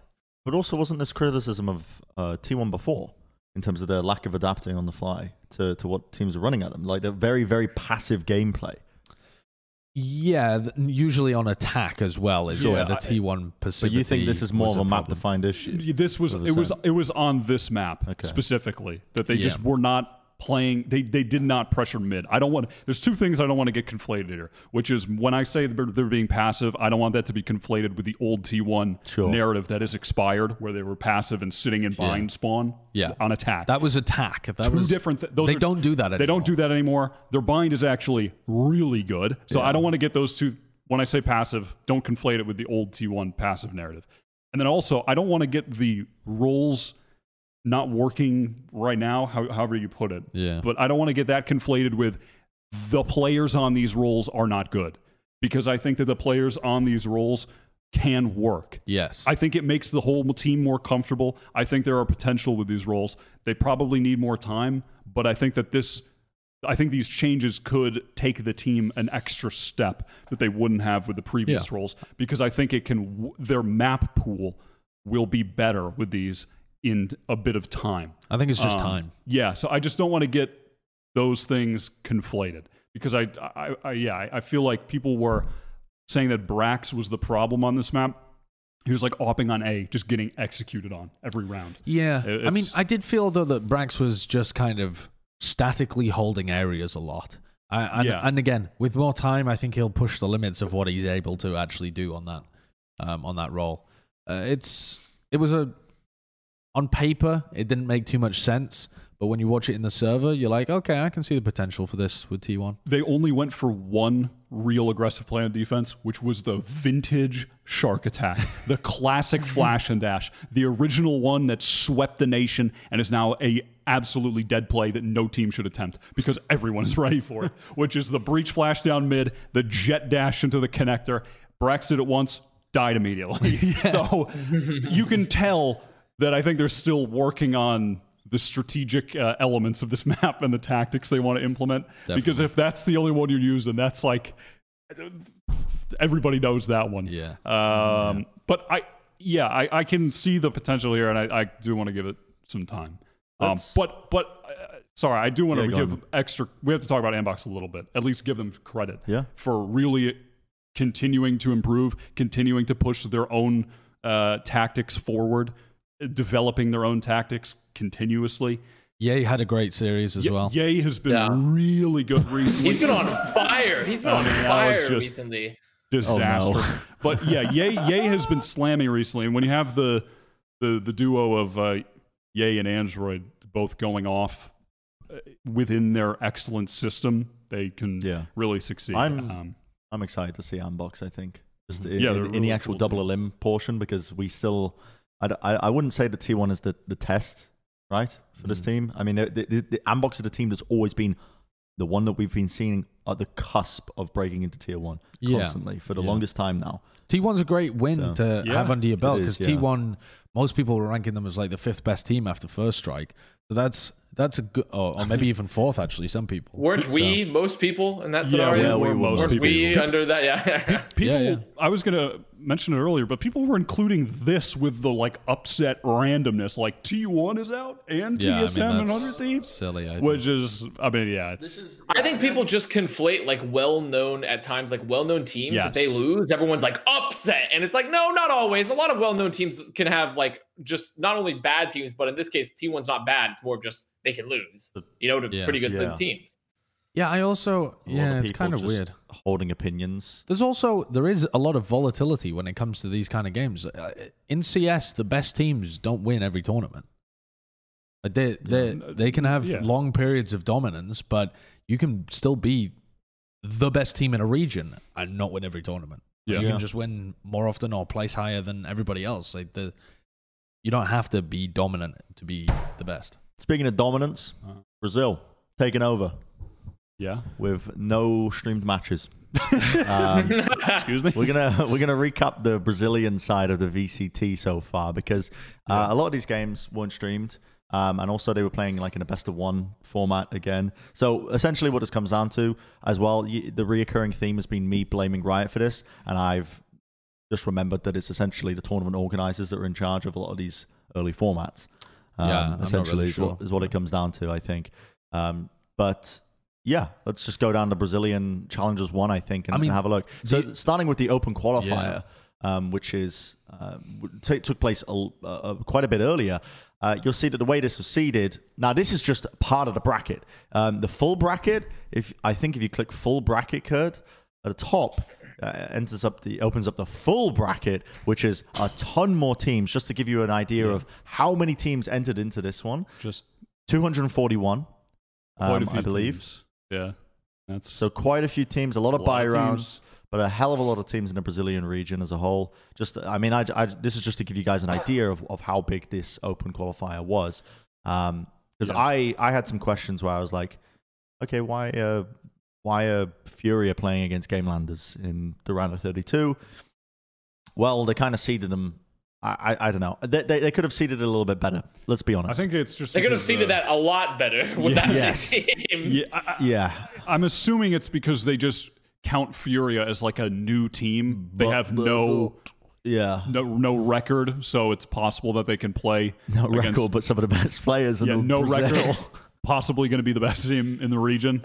But yeah, unfortunately, this game wasn't streamed. I mean, this would have been the best game of the tournament. And it was just before the qualification period to get these teams like through. But the Brazilian region is doing things a little bit different to the other regions in the way that they're working. So essentially, there's 3 qualifications to going to the Challengers final. But Challenger 1 is being done differently in every single region. So you can see here you've got the qualified teams, but the main event, if we go over to the main event, it's complicated. There's 2 groups of double elimination.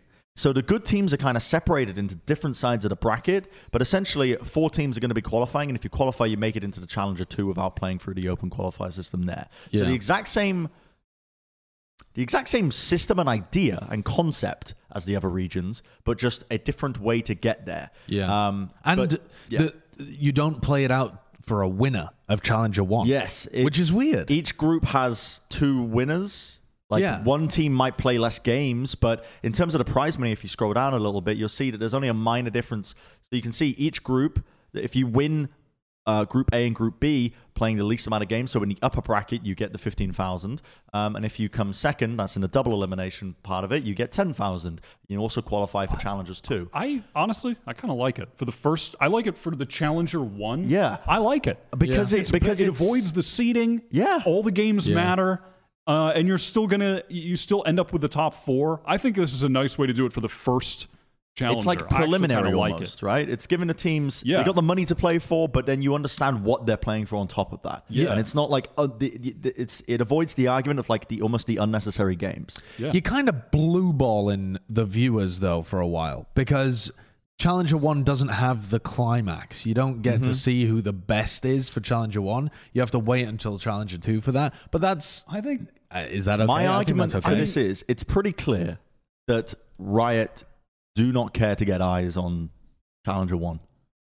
In terms of like the actual marketing for it, people have been saying, well, they've been advertising it on their Twitter and they've been advertising it here, there, and everywhere, but they haven't really been. There's been no marketing push towards the esports. There's been no like in-game stuff. There's been it's been quite laissez-faire when it comes to the kind of like trying to get casual people to watch, and I think. That's because Challenger 1 is this kind of like, the way they're looking at it is like the very preliminary tournament that's going to be feeding into what they want to get eyes onto, which is going to be the Challengers final probably, the Masters event, which is going to be in March. And that's where they want the eyes to be coalescing onto. Yeah. I like this format though. For Yeah, the first Challenger, I don't hate it. As a preliminary format, I think it's pretty nice. But you wouldn't want it beyond this, right? Like just the first Challenger. Like I wouldn't want this beyond the first Challenger. Yeah, it's just for the first one, because then you avoid the seeding, and then for the second one, you can play out the bracket. It is really weird that in these groups for the main event, they've got BO1s for the upper bracket, and then and then it's a BO3 when you are getting about to be eliminated. But that's the better way of doing it, is to have a BO3 once it's an elimination game. The elimination games are way more important. Now, when you have a week until you play the conclusion of a group stage, why not have it all be BO3?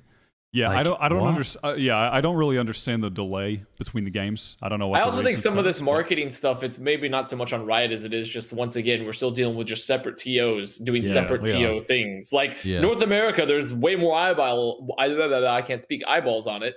Just because, like, that's just how they're designing it, right? Yeah. While Brazil, they're like, okay, Game Landers Furia, you're meeting up in the second round of our 300,000, million team tournament for some reason. And then we have Europe, where they're just, once again, saying, okay, total media silence. We're blacking out the cities. It's like German air raids again in World War II. Just everyone go dark. Everyone just go dark again. Can't see it. Can't see the games. Don't watch them. Yeah. Well, Europe has a 512 team bracket that's all BO1s until the round of 32. Like actually mental. Yeah, they must be getting the same co-streams and no co-streams. You're not allowed to no co-streams. Yeah, and you're not allowed to co-stream. Well, you take away viewers then if you co-stream. Well, presumably it's down to the TOs. They've actually.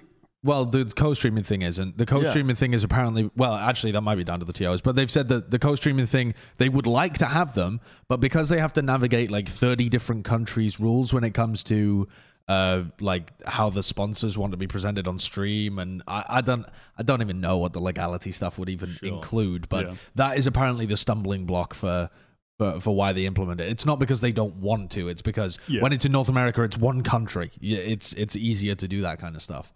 I don't even know what specifics would be relevant when it comes to that. Why doesn't Europe just become one country?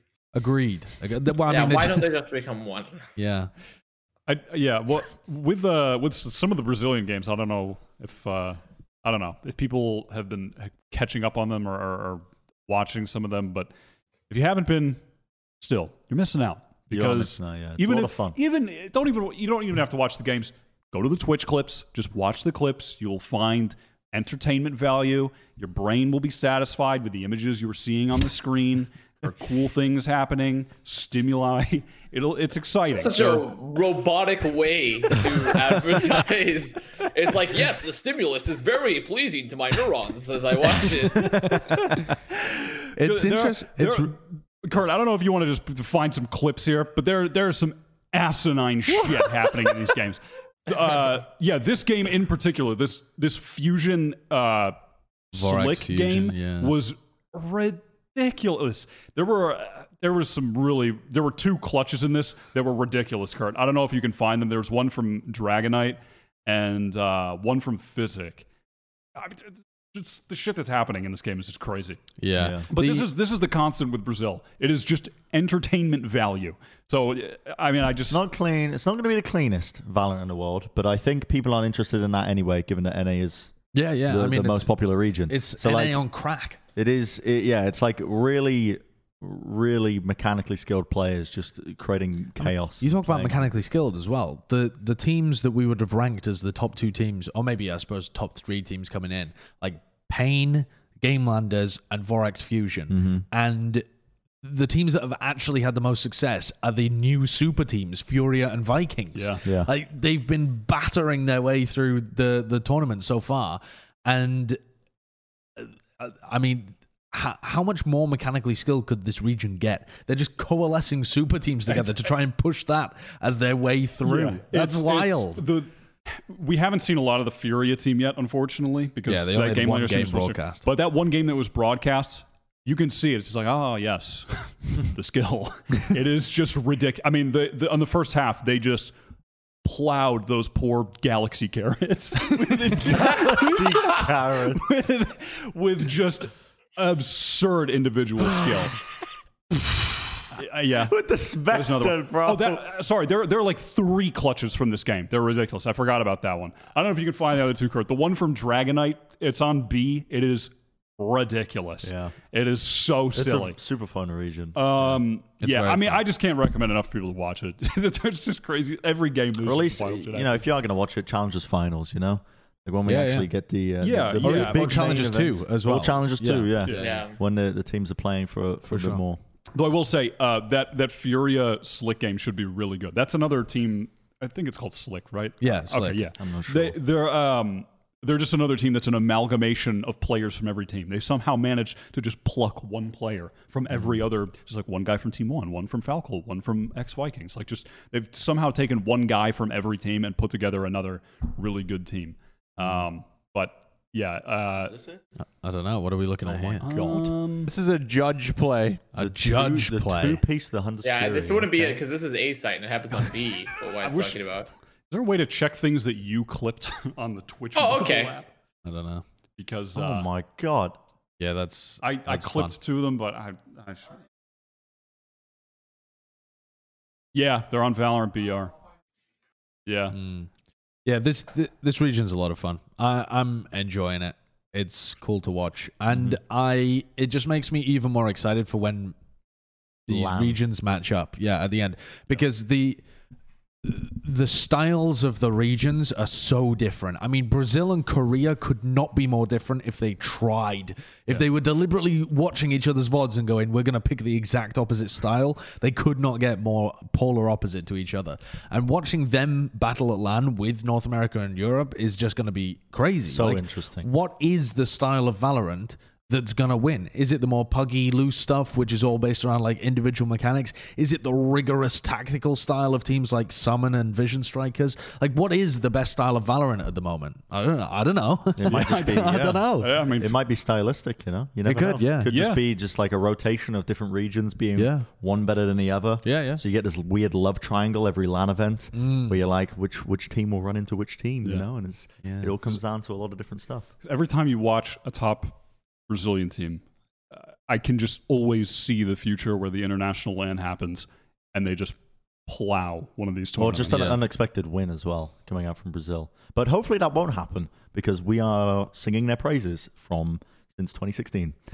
We've just been singing the praises of Brazil, I feel like, as early as possible. Yeah. I don't know. You Maybe think I'm about- putting too much credit on our popularity scene, but I feel like we have been hopefully setting the stage for Brazil to eventually be not taken as like an unexpected victory at the They event. still won't be, You though. gotta- They will be. You look at like LG winning the recent games, where a lot of it is around like how skilled the LG players are, how well they trade off each other, and their overwhelming ability within the server to beat out the other teams, even if their utility usage isn't quite as thorough. Their just fundamentals are really sound. Brazil's got that in spades. I mean, the skill is there, but also they're so fast to be able to back each other up. And that is just brutal fundamental ability, which absolutely could win against any of the top teams, I think. It's not consistent, but it's incredibly good. What's next up? I thought we were waiting for a clip. If you... Oh, you couldn't find it? Never mind. We had the judge clip. That's good. We didn't have the judge clip. All right, that shows the brutal tempo. I am excited for Brazil, but the region that makes me coom is always Europe. Yeah. What a fucking terrible segue. I never want. Yeah. What's a bad segue about that? That sounds really good. This sounds like because a good he just way to said do the this. region that makes me coom. You should have. Did you see his little nasty face when he said that? Did you say that's the best? This is the best intro for Europe possible because it's all just fucked. It's fucked up, and that was a fucked up intro. So let's go to that. Avas, you didn't look him in the eyes like I did when he just glanced over and said, I didn't feel the heat radiating off his face like a stove top. I didn't see that. It's just disgusting. Jesus. Bren, take us away. Yeah, the EU Red Bull home ground tournament kicked off, and it was probably one of the best tournaments we've seen yet. I would say this is the best European tournament outside of First Strike. And even First Strike was like one weekend of play, right? Where we didn't really know what to expect. My anticipation for this and the fact that it was so fresh off the back of First Strike made this probably the tournament that I've enjoyed watching the most out of Europe. Yeah. Because there were questions about certain teams. We didn't know. We didn't know how good Liquid was going to be. We didn't know. There were incredible BO5 series between many of the different teams as well. I mean, the semifinal Summon Liquid and the final G2 Liquid are two of the best series that you will ever watch in the history of European Valorant so far.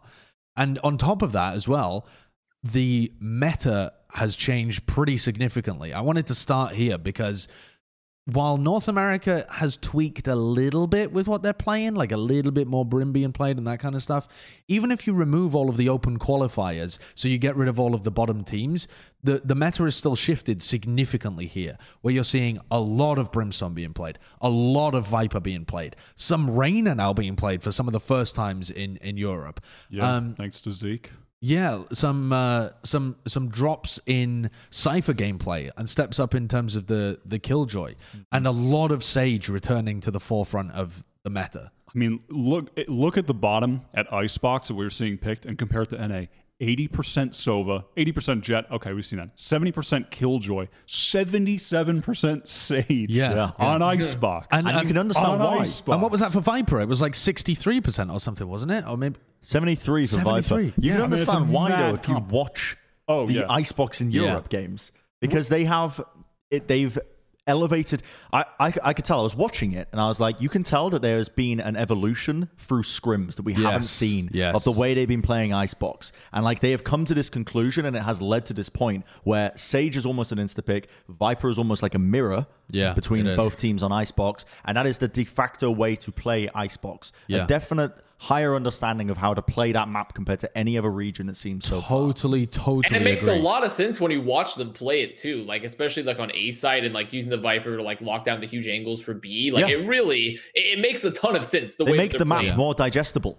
They do, yeah. And the Sage walls have enormous value on attack and defense. Ridiculous value. Yeah, and then the slows as well.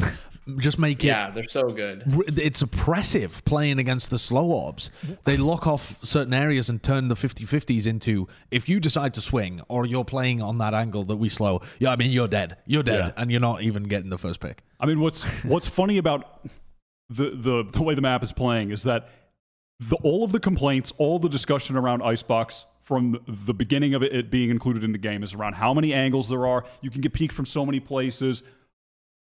Who would have thought that the meta would be playing agents that obstruct angles with walls? Yeah, I mean, it shouldn't be shocking, really, at all, right? But yet it's Sage. It's like, I like the concept. Mind-blowing, but it's so obvious. Of taking the map design into your own hands by just fucking building a wall in the tunnel, the mid-tube, so you don't have to worry about kitchen really at all. You don't have to worry about that particular section of the map or just like partitioning off the map, just building a wall here. Yeah, like some interior design. Whenever they push A, There's a slow orb towards the back, the angle that people, because in North America, people will still hold kind of, if you imagine site A from the defender's perspective, they hold the bottom left so that they can swing on that bottom And left just get a angle pick as they almost come in. every time. Yeah, and they get a pick almost every time. Like Zombs will hold there, Paranoia goes down, swings out, tries to get a pick. In Europe, that area is slow orbed every single round on attack. If you're hitting A, there's a slow orb there, you can't swing. And then there's a wall goes up either right in front of that or it goes on the other side. And you've turned... The retakers now have to funnel through one side of the map. It makes it way more predictable where they're coming from. You're turning the 50-50 angles, and you're going, no, actually, I'll build a wall there, and actually, it's not. There's only one way into this site now. And the Viper's just and the way they use Viper on B, like they lock down the site plant, like the default site plant that everyone tries to do all the time, like so hard with the mollies and the smoke. It makes it impossible to try to get there and go for it. Like, it's just so good how they use the utility to lock out these like really awful obtuse angles that are originally there. Yeah. I mean, I was saying, I think that right now Europe is definitely leading the meta on Icebox from what I've seen. That's what I was going to say, but also I want to give a shout out to TSM because TSM are the only North American team that I've seen that actually look like they have a great grasp of how to play. A lot of the other NA teams are just kind of run it A, run it B, one round will lurk down mid. TSM are the only team that I've seen successfully slow play and really mess with the rotations of the defenders and have extremely good Icebox performances.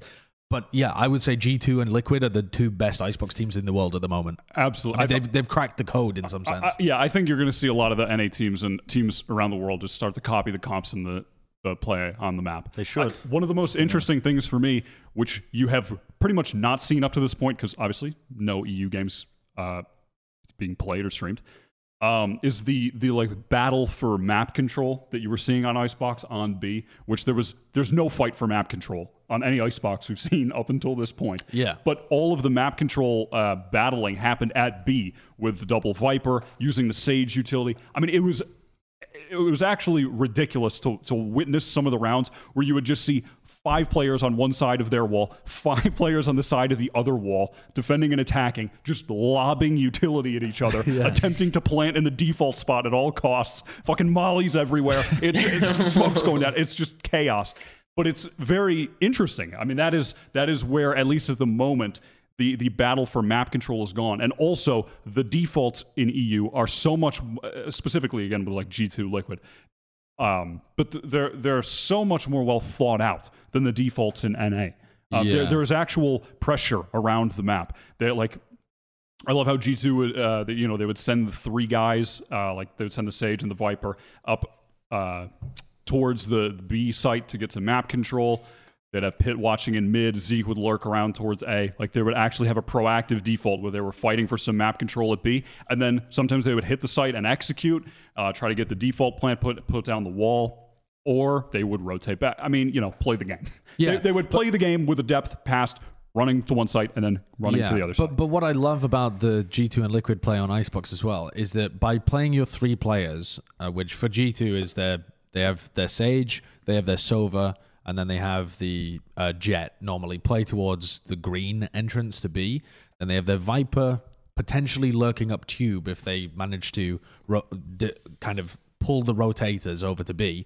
And then they have Zeke on Reyna lurking in A.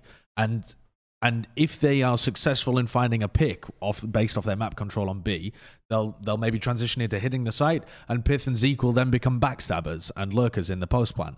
And if they're not successful, then they rely on Pith to find a timing to walk up tube, or Zeke to find a timing to walk into A. And once the defender rotations are so long that if you put enough pressure on B, you drag players out of mid and out of kitchen and out of A. And it creates space for Pith and Zeke to walk into A or walk into kitchen. And then you can return to them at the end of the round, and you can get a free plant on A, or you can get a rotation into A where Pith is now in the tube ready to backstab people there. And it's so well thought out, and they get value out of that way more than just zug, we attack one site. Yeah. It's a true breaking point of the map. It is. And I love within the meta too, the usage of Viper is so good in drawing out enemy utility.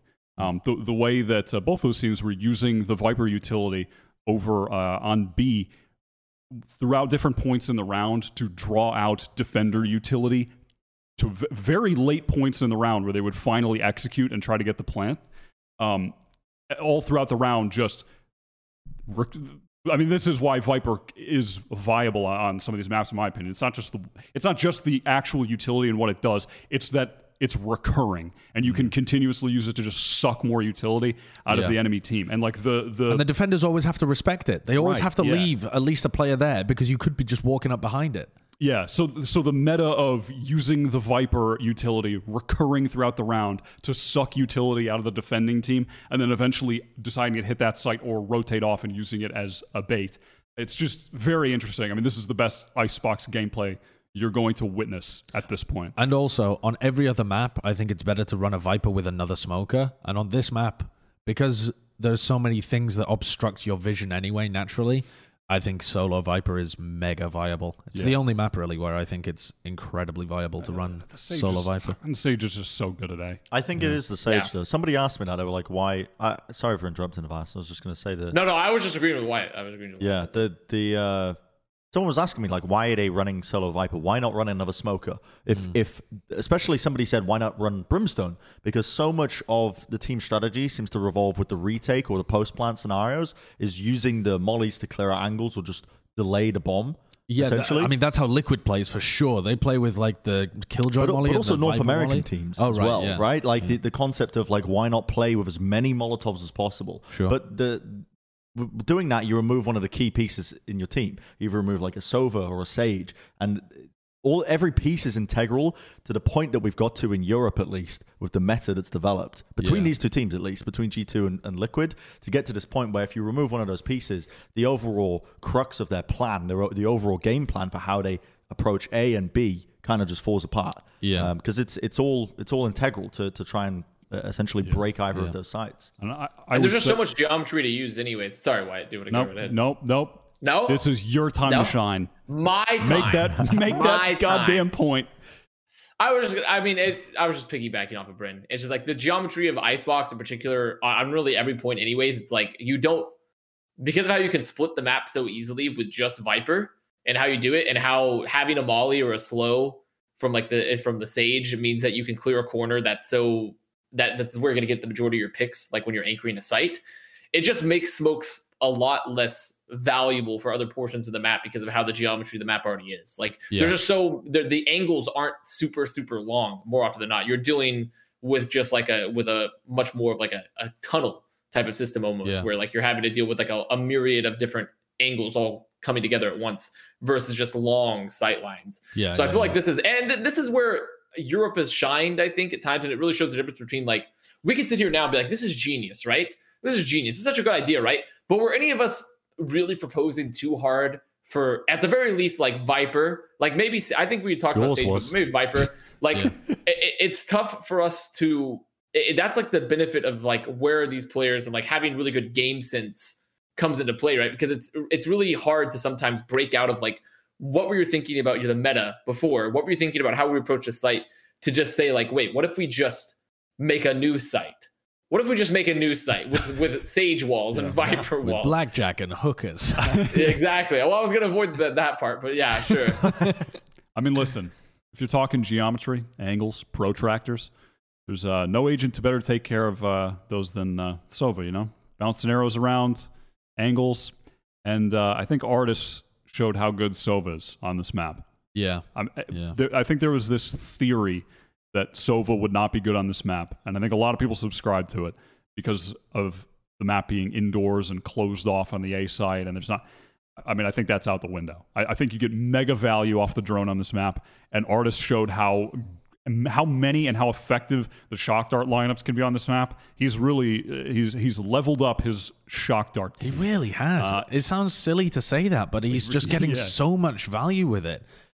His shock darts were incredible, actually. Like there was a crucial round towards the end of the game where G2 on attack, they put down the Sage slow on the A site orb, and there's just two shock darts landing at the feet of Scream, who's trying to get the orb. And there were just so many crucial moments with the shock darts. And I mean, you know, I think the recon, yeah, it doesn't get as much value on A or B for that matter. It's tough to get mega value as you see 3 people light up from 1 recon on the screen. But I think typically there's just so many angles. It's hard to get really good recons because it's easy to get out of the way of them. But I think that, yeah, the drone is mega valuable. It's super good for retakes. Yeah, I think that I actually, we were saying this when we were watching this game the other day, Josh. I think that this G2 comp is actually the comp on this map right now. Yeah, I can't think of a better one. I think and they did lose this game. So, you know, you say that not like if you run this comp, you will literally never lose. But I think that in terms of meta picks, I think it is the best comp. Now, is the Raze also really good? Yeah. Like if you were tier listing this, I think Raze would still be like A tier on this map. Sure. I still think Killjoy would be A tier on this map. So this is marginal. It's not, again, it's not, you literally pick this, you will win. But I think that the picks that G2 had are just pretty ideal for the map at the moment. The other thing that I wanted to mention when it came to the meta changes that we've seen in the EU recently is that people have started integrating Sky. And this is also the case in North America with Crashies playing a lot of Sky too, and Cutler playing a lot of Sky as well. But in Europe also, we've seen a lot of people, like Soulcast, for example, start to play the Sky in very creative ways when it comes to these various maps. And it feels like people have finally now, 3 months after she's been released, figured out how to get value from her in team compositions at the pro level.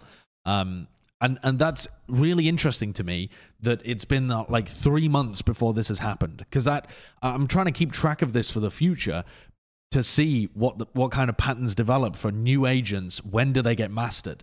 Because the other thing that springs to mind as well is this is the first, I was kind of mind blown by this, but this is the first tournament where we've seen people using shock darts to counter Killjoy ultimates. Yeah. And those lineups are crazy simple.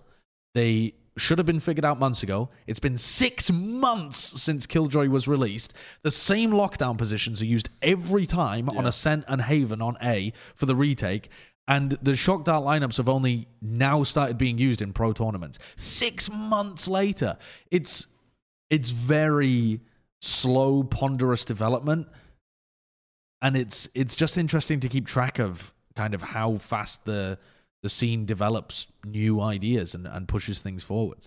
I want to move the conversation over towards G2 overall as a team, because they had their first straight loss. They had a bit of a downward turn, but overall, over the course of 2020, G2, I think it's hard to argue against them being the best team in Europe based off of the dominance they had. And now they've got Zeke in and Paddy Tak as well. And now we're starting to see this team really come together. I mean, what were your general impressions of G2 from the course of this tournament here? Is this a team that's now back to stay with these additions? I mean, look, I think Zeke adds even more firepower to the team. Yeah. He's crazy good. He's just a sick individual player. I think he really shines on defense. When you put him in the situations where his sight is getting hit, he's in a 1vx, he is going to pop off. He had some great play on the Reyna, the very, very rare EU Reyna. He just had... He had great moments. I think, which I like on Icebox, but they also have started playing it on Ascent. And that is where I'm having concerns with G2. Is that when I watch their Ascent gameplay and when I watch their play on Split as well, particularly, even though they're having a huge amount of success, it feels like more of the same G2 where they're playing just reacting to their opponents. They don't look like they're tactically better than they were before. They look like they arguably have more skill. Yeah. I mean, David P was an incredible player and he's really skilled, but Zeke is probably even more skilled than that. Yeah. But it's not like under Mixwell's IGLing, they're playing tactically genius plays. I would argue that they maybe are when it comes to Icebox, but not on any of the other maps. It's still reacting to their opponents. It's still trying to find weaknesses of their opponents and exploit them as much as possible. They're not playing their own game. They're playing to kind of feel out their opponents and then beat them at their game, which is how G2 were getting their successes all year long. It's not a bad thing, but it's nothing new. Yeah. It doesn't feel like G2 have turned over a new leaf. It feels like the same thing, and they're still they're still pushing for information. They're still facing and taking aim duels a lot. Against that's what lost them the series against Heretics, was Paditek and David P pushing for info in the mid round. And Paditek continues to do that every round. And it was getting punished sometimes, but it was mostly working. And that's not new. It just, they weren't playing against a team that can punish that. Yeah. Because Paditek was either winning his duels or Liquid's defaults are not as good as a team like Heretics. They were getting away with a lot on defense. Paditek was just pushing up every round. I mean, if he didn't hear someone early in the round towards his site, he would just drop a smoke and walk through it. And he was that doing happened it on Split. That happened on Haven. Yeah, he was doing it constantly. Yeah, the Liquid defaults were just not thorough enough for the aggression that G2 like to have individually when they're on defense. But yeah, I mean, G2 was more of the same on all the non-Icebox maps. Incredible reactive play, excellent ability to play off each other. Their trading is just phenomenal. They're always in the perfect position to take every duel in the best position and then have the guy for follow-up. They just play an immaculate, reactive, free-flowing game still. They just run around on Split in their little clump. They're just playing the clump style. Seriously. It's just a clump of them. They're just running up through mid. They run into ropes. They find one pick. They leave one guy in A heaven, and then the clump returns to mid. The clump goes to B heaven, and they just trade. On attack, it's just the clump, and it goes around. It trades perfectly, perfect team play. The clump is just it's just a black hole that sucks you in around the map, and then once in a while, is that a bad thing, right? I mean, like, it's early in their team's life cycle, right? And so there's no in this new roster iteration's life cycle, so there's no guarantee this is where we're gonna stay. And also, if G2 has just added another fragger alongside Mixwell that's more flexible, and they can put him on more duelists, right? That they couldn't really do with David P. And they just play the same thing they were great at, but now they have more flexibility and more fragging. Like, is that a bad thing? Like, no, inherently, like, they might not ever be the most tactically deep team ever. We'll see how that changes for them as we go into the future. But if they're like the perfect, like, natural flow state homeostasis team, right? Like, if they're like just the perfect, like, what's that? The laminar flow, you know? Like, if that's them of Valorant, then that's not inherently bad, honestly. No, because that could still mean you can win tournaments, be one of the best teams, if not the best team in the world. It's just, you may not ever be the most tactically deep, but if you just understand Valorant at its most fundamental level, and everyone is really, really good at what they do, and now they've added extra fragging and someone that's more flexible, I kind of feel like you don't necessarily have to evolve. You just have to make sure that you don't ever fall below what your mastery is. You sort of have to maintain that level, because if you ever fall below it, then you're screwed. You know? But at that point, I don't necessarily know if they have to be the most tactically, like, perfectly deep, because that's not necessarily what their style is. Yeah, I agree. I think it's just stylistic. They've lent into their style even harder than they have done in the past. And I'm interested to see whether the really smart tactics, or actually it's not really tactics, it's strategy. It's like an overall game plan when it comes to Icebox. I'm interested to see whether that develops onto the other maps, just given more time with this roster. Yeah. My only concern is that their same weaknesses from before are going to be present again, at least in the short term, on this roster, which is that if they play against a team like Heretics, which on attack is really slow and just holds waiting for G2's aggression, if Heretics win those aim duels, they will win against G2, right? G2 are still going to push with Paditek out of A main on Split. We're watching them play right now. That's what they did when they played defense. If they do that against Power is probably going to kill Paditek on a lot of the rounds, and it seems like Paditek will struggle to adjust, and they might still lose. That might end up just being, though, that G2's boogie team is Heretics. And they might win, I don't know, still 80% of tournaments if Heretics don't make it to the finals in order to beat them. That's something you see a lot in CS as well, where teams with different styles, they might beat everybody other than one team that just has the perfect style to counter them. It's not necessarily a terrible thing, but I did think that with the addition of Zeke, who was IGL'd for previous teams, that they were trying to be a more well-rounded team. And I wouldn't really say that G2 have become more well-rounded. They might have become more flexible. I think that's very fair to say. but they're still playing that one style. They're doing it incredibly well, but they haven't really pushed outside their comfort zone yet. Yeah. I'd agree, but I feel like there's always been this, like, I feel like at the end of the day, when it comes to like esports in general, no matter the game, 95% of the game happens at like the fundamental level and like how you react to a play. And this just because, your plans fall apart sometimes. Like you lose a pick early, you fall behind your econ. Like, there's a million things that can go wrong.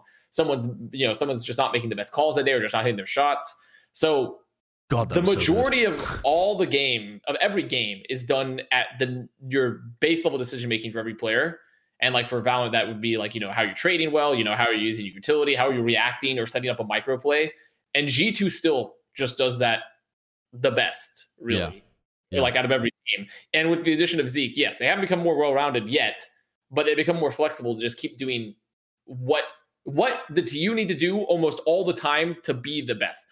That they are doing everything they need to do that across every game, any title that they need to win the most games. And they've just gotten more flexible doing it. Yeah.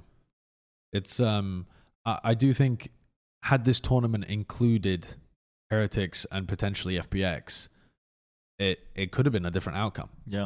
It really could have been. It's very hard to say whether it would have been, but it definitely could have been. Is so wacky. Yeah, that trip really is crazy. It's like on the roof. Yeah. But that just makes me even more excited for challenges, honestly. Yeah, it's like seeing how these teams stack up because you've got 5 teams in Europe that are all breathing down each other's necks.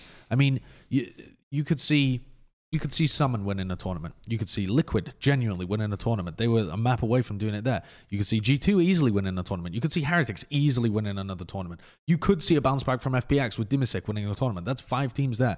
All of them could win at any point just based on who's feeling it on the day. And then you also have NIP who are on the come up, who look really dangerous too. I'm excited about the new NIP roster. I definitely am. If we want to talk about Liquid, though. I want to talk about Liquid because I know Brent wants to talk about Liquid. But I will say, fucking vindication. I mean, this is the best performance Liquid have had in a tournament yet, right? Yep. It has to be. It is. Absolutely. And genuinely, I think they absolutely, you're right. They can win a tournament. They were on the cusp of winning this tournament. I think that the issue plaguing them right now is map pool. When they work out their bind, and I think that their split needs some work as well, but especially bind. Bind might be I don't know if there's stats on this on VLR or something. I wouldn't be surprised if bind was the most played map in competitive Valorant so far. Would not surprise me. Probably.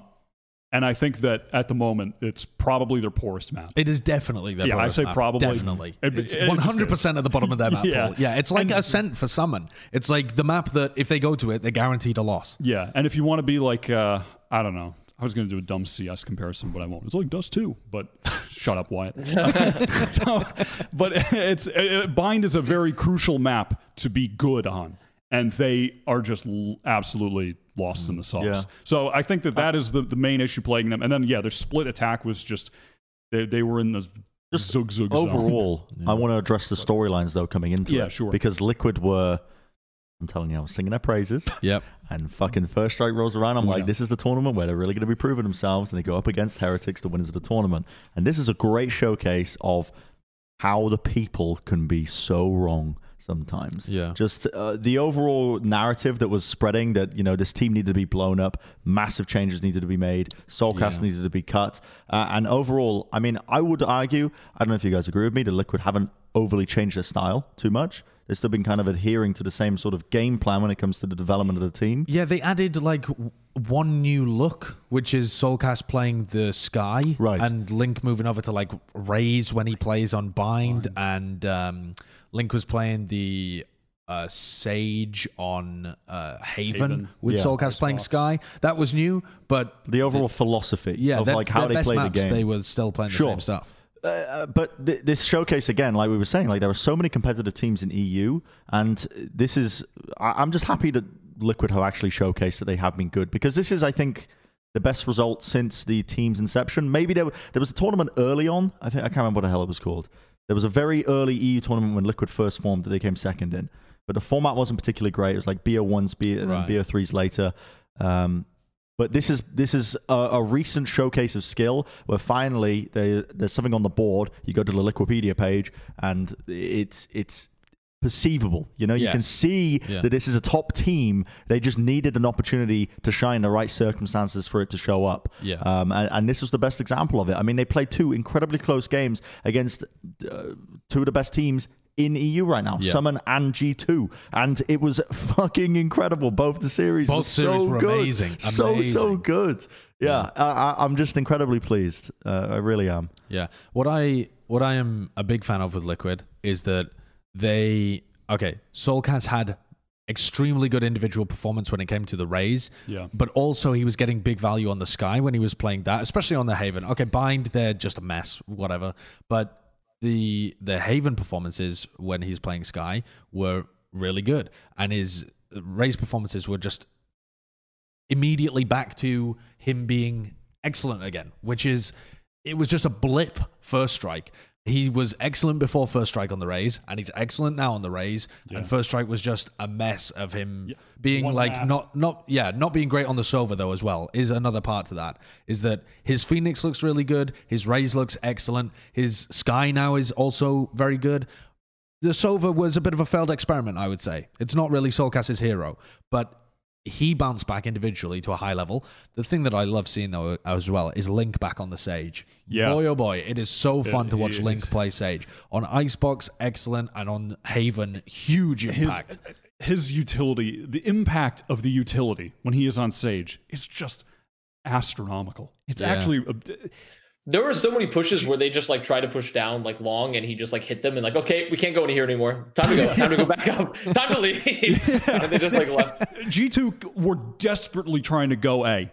Desperately. And the utility from Link just shut them down over and over. It's just Link and Soulcast playing that. Yeah, Link and Soulcast's duo on A was just shutting G2 down. And if anyone's interested in looking at the VOD, look at how they use the flashes to gather information for Link to get the timing for his utility. I mean, you can see it right there. He was about to set it up right here in this clip. He was getting ready to set it up. They'll flash. Look, they flash. They know that there's people there, and now the wall comes up because they know that there's people there. So it gives them the timing to maximize this value. I mean, that's a bit of a troll flash, but generally speaking, it was devastating for them to push into this. Just look at this cucking, this actual cucking. Look at how the Sage utility just absolutely breaks this push in half. These players in short are absolutely useless, and the guys in long are just fighting a 2v3 on site. G2's best asset is their timing and their support of their teammates, and they literally... Zeke could not support Ardis there because he was in a slow orb, and he's had to battle through a wall, and he's worried about being flashed all the time, and they've already got the information that they're there, and it's a really nice setup. I think it is no coincidence, I feel, that the maps Liquid won were the maps where they were getting giga value out of Link's Sage. There is a correlation there. When he is on Sage, he's just so good. I mean, Scream was great throughout the series as well, and Soulcast, I agree. When he's on the Raze, he really shows up. He had a good performance on this map as well with this guy. I mean, there are so many positives for Liquid coming out of this. Genuinely. Interesting as well that there was a narrative that Scream would be kind of hardcore opping now as well, because people were leaking it a little bit from Scrims. I think Mixwell was talking about it on his stream where he said, it's always surprising to me seeing Scream with an op, and then it's even more surprising when he kills me with the op, I think was the quote from Mixwell. But Scream did very little opping. I mean, there were maybe 10 rounds in all of the 10 maps in the BO5 where he opt. Maybe that's a slight underestimate, but it really wasn't that much. And a lot of people were like, oh, it doesn't make any sense to put Scream on the op. It's a marginal amount. And it could just be like a Scrim experiments there. I feel like it's just Scrim experiments of let's try, and also, he's playing Jet. He's playing Jet. Sometimes you op. There's no team that really experiments more, I feel like, than Liquid as well. They are always tinkering with just what they want to run in terms of compositions and play styles as well. Like the experiment with what was his name from Astralis?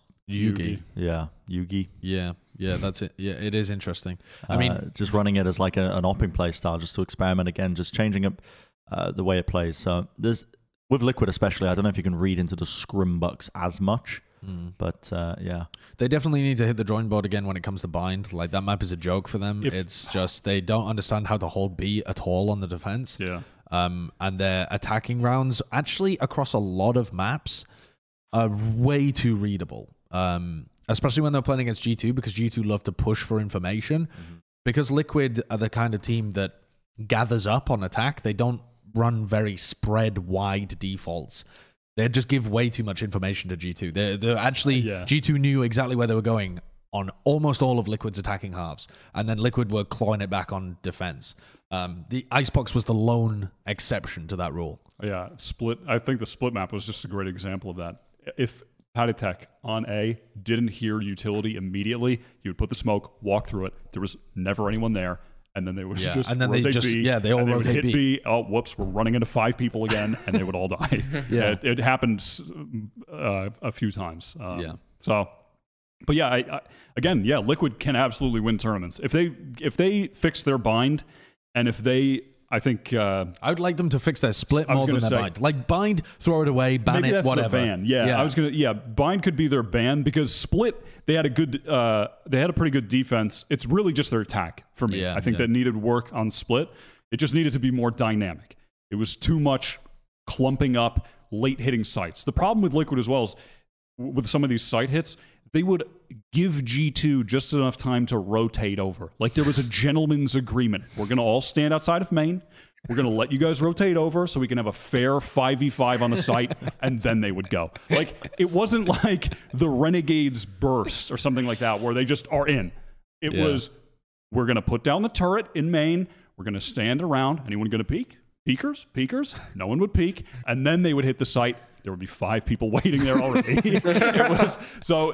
They just needed to be more dynamic on those attacks. But they're on the cusp. They need to run on the cusp. They need to run good defaults and use the defaults to transition into site hits instead of starting the round with a plan of the site hit and giving G2 all of that information on defense. It's but they are on the verge of making this, they're on the verge of creating a very good map pool for themselves. Yeah. And they're on an upwards trajectory.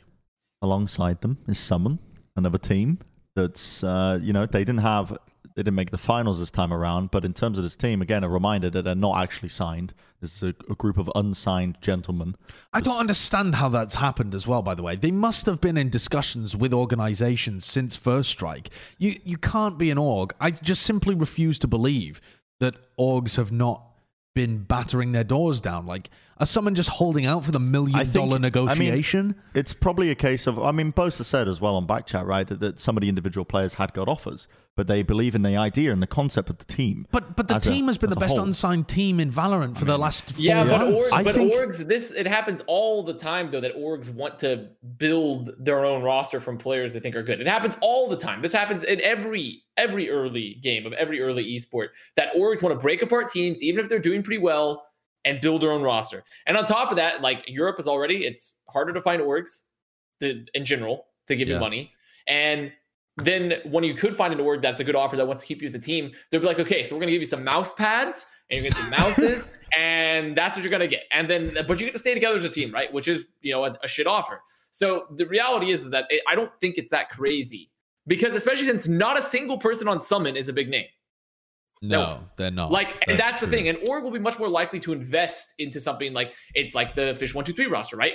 There was, they had some names there that they could be like, okay, fine, yeah, we'll throw the bag at you, right? And we'll keep you, and we'll build this roster. But Summon is not that case, and I don't think that's crazy at all. Honestly, I really don't think that's crazy. I don't think it's that crazy, but it's just infuriating. It's just sad. I mean, again, I keep bringing up this example when we had talked about this before, and I like the team, and I'm happy that some of the players got signed from Moon Raccoons, but like, the community was rallying behind them to get them signed. The lone unsigned good NA team that wasn't even in like the top 12 at the time, and there's everybody's trying to get them signed. Meanwhile, a top 5 team that plays second in First Strike, I mean, it's crazy. Doesn't matter. I wonder if it's also part of how professional their logo and name looks. So people think they're already signed. Genuinely, surely. But that's I like to believe organizations do They just look at the logo and they're like, they're already with someone. That's where and you're they just wrong. like walk away. That is actually where you're right, wrong. because no teams scout or do anything of value. in player. Seriously, like I wouldn't be surprised if there have been some organizations that do not know. They see the football club and they think it's some niche Scandinavian football team that signed them. Genuinely. Yeah. I mean, I have got to admit, when I first saw it, that is what I thought. I thought it was an org too. Yeah. But you're not in logo charge looks of fucking hiring clean as anyone. well. You're not in charge of No, building a I'm gonna sign team. them. Well, yeah, and I quickly rectified that within 3 minutes of Googling. So, yeah, that's it. I mean, also you would think, given that there's now at this point, you are seeing a lot of posts of like, how are they not signed?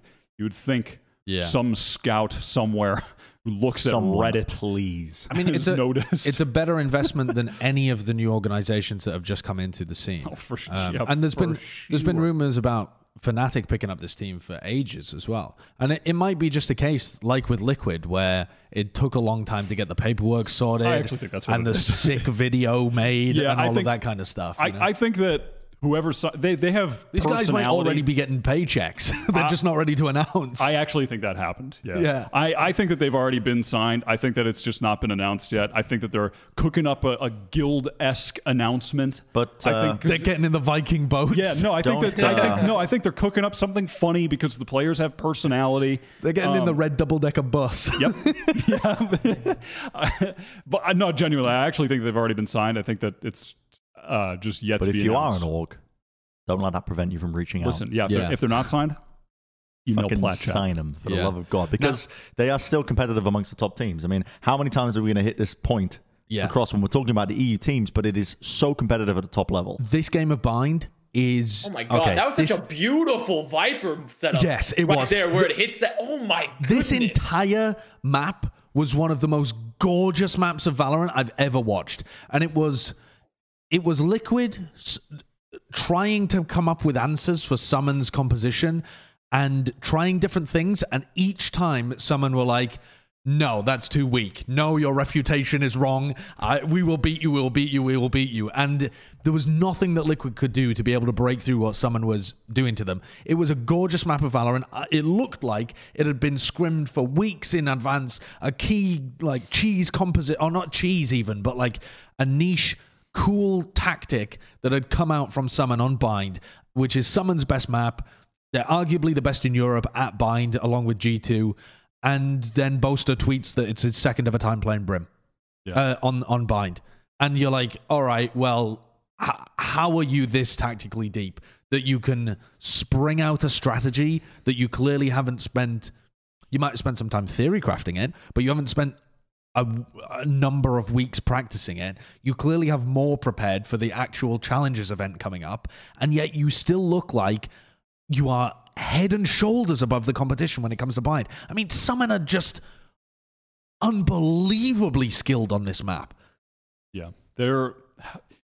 I want to see them play against G2 because yeah, I know. Summon versus G2 on Bind would be that hasn't happened yet. Unbelievably good. I love it when Josh crazy gets into his state of describing a team and it just sounds like BBC's Planet Earth, and it's like it's gorgeous. Look at it, it's so beautiful. And then it's just like an orgasmic experience for him. Like, I love it. I really was. I mean, in a state of orgasm watching Summon play. Okay, their later maps weren't. They started with their best map. All right. Nothing wrong with that. It's your home ground. That makes sense. But it was just beautiful to watch. And it's a similar kind of idea to what they ran during First Strike with the Viper, but a different twist on it. The Viper in the sky combos so well with the flashes through the Viper wall, and then their attacks on A, it's impossible to stop them pushing down short because Lamps is walled off. And they just take showers as part of their default every single round. Yeah. And if you play for retake, they have mollies from their Brim and their Viper to beat you. You're checkmated. You're actually checkmated. Yeah, they have infinite Molly lineups on every map. There is a Molly landing on the spike on every map from any angle at any time. Yeah. They're listen. Yeah, their executes. They're a good team. They're a very good team, especially on Bind. Their executes are just different. Yeah, they're very different. Gorgeous. Now, they are also a team, though, that suffers a little bit from a map pool problem, because once Liquid were able to go toe-to-toe with them up to the 5th map, Ascent is just... The problem is, Summon's best map is Liquid's worst. So you don't get punished in that sense, because Summon were going to win no matter what. Yeah, I mean... But Ascent is Summon's worst map, and it's like middle of the pack for Liquid. But it's just an insta-win for Liquid because Summon are so poor at it. Right. And so the way that these guys' map pools match up is just in large favor of Liquid, because their worst matches up to Summon's best. And that just ends with the overall BO5 series win being heavily in favor there of Liquid. Summon look decent when it comes to Haven and Split, but not quite able to keep up across a BO5 series here. Yeah, I think they needed to win on Split. I think that Summon had a lot of really nice ideas. They had a lot of really great executes, but I think on that map, actually, I think that that was one of the maps where when you're watching, it's just in that map, in that moment of time, there was an individual skill diff. They were kind of getting wrecked. They got owned by Soulcast on that map, didn't they? They did. And I think that was kind of the critical factor, because I actually liked how they were playing the map a lot. It was another map where they were really well thought out. Their attack was really well thought out, and then it would just crumble because some of the Liquid players were just popping. Yeah. But again, they looked really good. Another team that could absolutely win a tournament. Yeah. The thing with Summon, though, that I'm a little concerned about is that they don't look like they can win on Icebox. So they've got when they're coming up against G2 or Liquid, they're always going to lose on Ascent, and against those teams, they're always going to lose on Icebox now, which means you have to win on Haven, which they're good at, and Split, which they're all right at. It puts way more pressure on your middle of the pack maps. Yeah. So I think the time is kind of over for them to just have Ascent as their permaban. They really need to bring that up to a point where it's acceptable, at least. Interesting thinking about the maps in this game. Just lost in my thoughts about it, because the map pool is pretty small. I mean, it's 5 maps. Yeah, like that's all we're working with. But it doesn't mean that teams can specialize on all 5 just because there's less of them. Well, you have a set amount of time, but you dedicate that, in proportions to specific maps that you think you're more comfortable with, right? And it's like. It doesn't come down to there's less maps, so everybody should be comfortable on all maps, but it's like it is that allocation of time that each team does that means that it doesn't matter how many maps you have, you're always going to have essentially like one map that you're not comfortable with. Yeah. Really, regardless. I mean, when you hit that 5 mark, it's, they could have 8 maps in the pool, and you might get to the point where there's 2 maps that teams aren't comfortable with. But generally speaking, the depth that you see, I don't think it gets lesson per se. It's like being one of the major criticisms early on, and I'm glad we have 5 maps. But yeah, it's interesting to think about. Yeah. It's now got to a point actually where teams are starting to develop a real identity. Now that Icebox isn't just a throwaway anymore, there are teams that have really specialized on it. You're starting to see the strategy of having a 5 map pool, of having to force people to play on Icebox and take the win there, and exploiting their map pool weaknesses. It was never really that big of a thing when there was only 4 maps, because you had to like repeat them or ban one, or it was just nonsense, the formats that we had previously. And that didn't really change in First Strike because Icebox was so new that it was just RNG. Like all teams were bad at it. Who the fuck knows? Shots. Yeah. But now that teams are actually starting to be good there, it's the first 2021 has started out with the first real like deep strategy coming into the map pool selection, in my opinion. I'm interested to see how, as they release more maps, what Riot system is going to be for like maps, much like if it's going to be like CS. I'm assuming it will be, where there's going to be rotations, but like, because you don't want to get into like an Overwatch scenario where there's just so many maps that you have to know how to play, and there's no way to really ever narrow it down. Like, for the most part, like there are some methods been put in place that like it's really hard to be good at a lot of maps because you just have to play so many. So I'm wondering what they're going to do with that as they add more. I think 7 is the number. Like you get it to 7 good maps and you're good.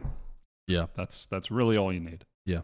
You're in a good position, 1 ban each, best of 5. Yeah. I do, before we go away from this Red Bull home ground. Oh, we got one more team to talk about. Yeah, but yeah, go ahead. I mean, is it Nip? Yeah. Yeah, because I wanted to talk about Nip. Yeah, it's Ninjas in Pajamas. I'm actually pretty excited about this NIP roster. Yeah. They've come into this tournament as a pretty fresh team, and I think they showed that they could enter that conversation where it could be 6 teams that could genuinely win tournaments. Yeah. I think they have an immense amount of skill. I was excited to see JD stepping into this roster. God damn, JD was good. Is a freak. JD is really good. Holy fuck. I really like this NIP roster they have right now. I mean, they've gone through 1 million players, but I think they've actually, and listen, it hasn't all been good decisions in the past of who they've kept or cut, but I think they've landed on something that can work right now. They have leadership in existence. They have really solid fraggers on the team. They're pretty well-rounded at this point. And I think that they were bringing some interesting ideas to the table as well. I was really enjoying watching their no duelist theory. Yeah, there's like 2 or 3 maps in the pool where they run no duelists. Yeah, it was very interesting. I enjoyed watching. They did it on Icebox. They did it on Icebox, and I think it was the other one was Ascent. Yeah, it was Icebox and Ascent. Yeah, they did it on. It's on maps that feels like they're. Actually, no, because Ascent and Icebox really aren't that similar. So I don't know. I was about to say maybe it's a geometry thing, but I don't think it's a geometry thing. They seem to. It feels like they want to have Kriya be more of an entry player, and he's playing Omen. He only plays Omen. I've never seen him play any other agent at all, but.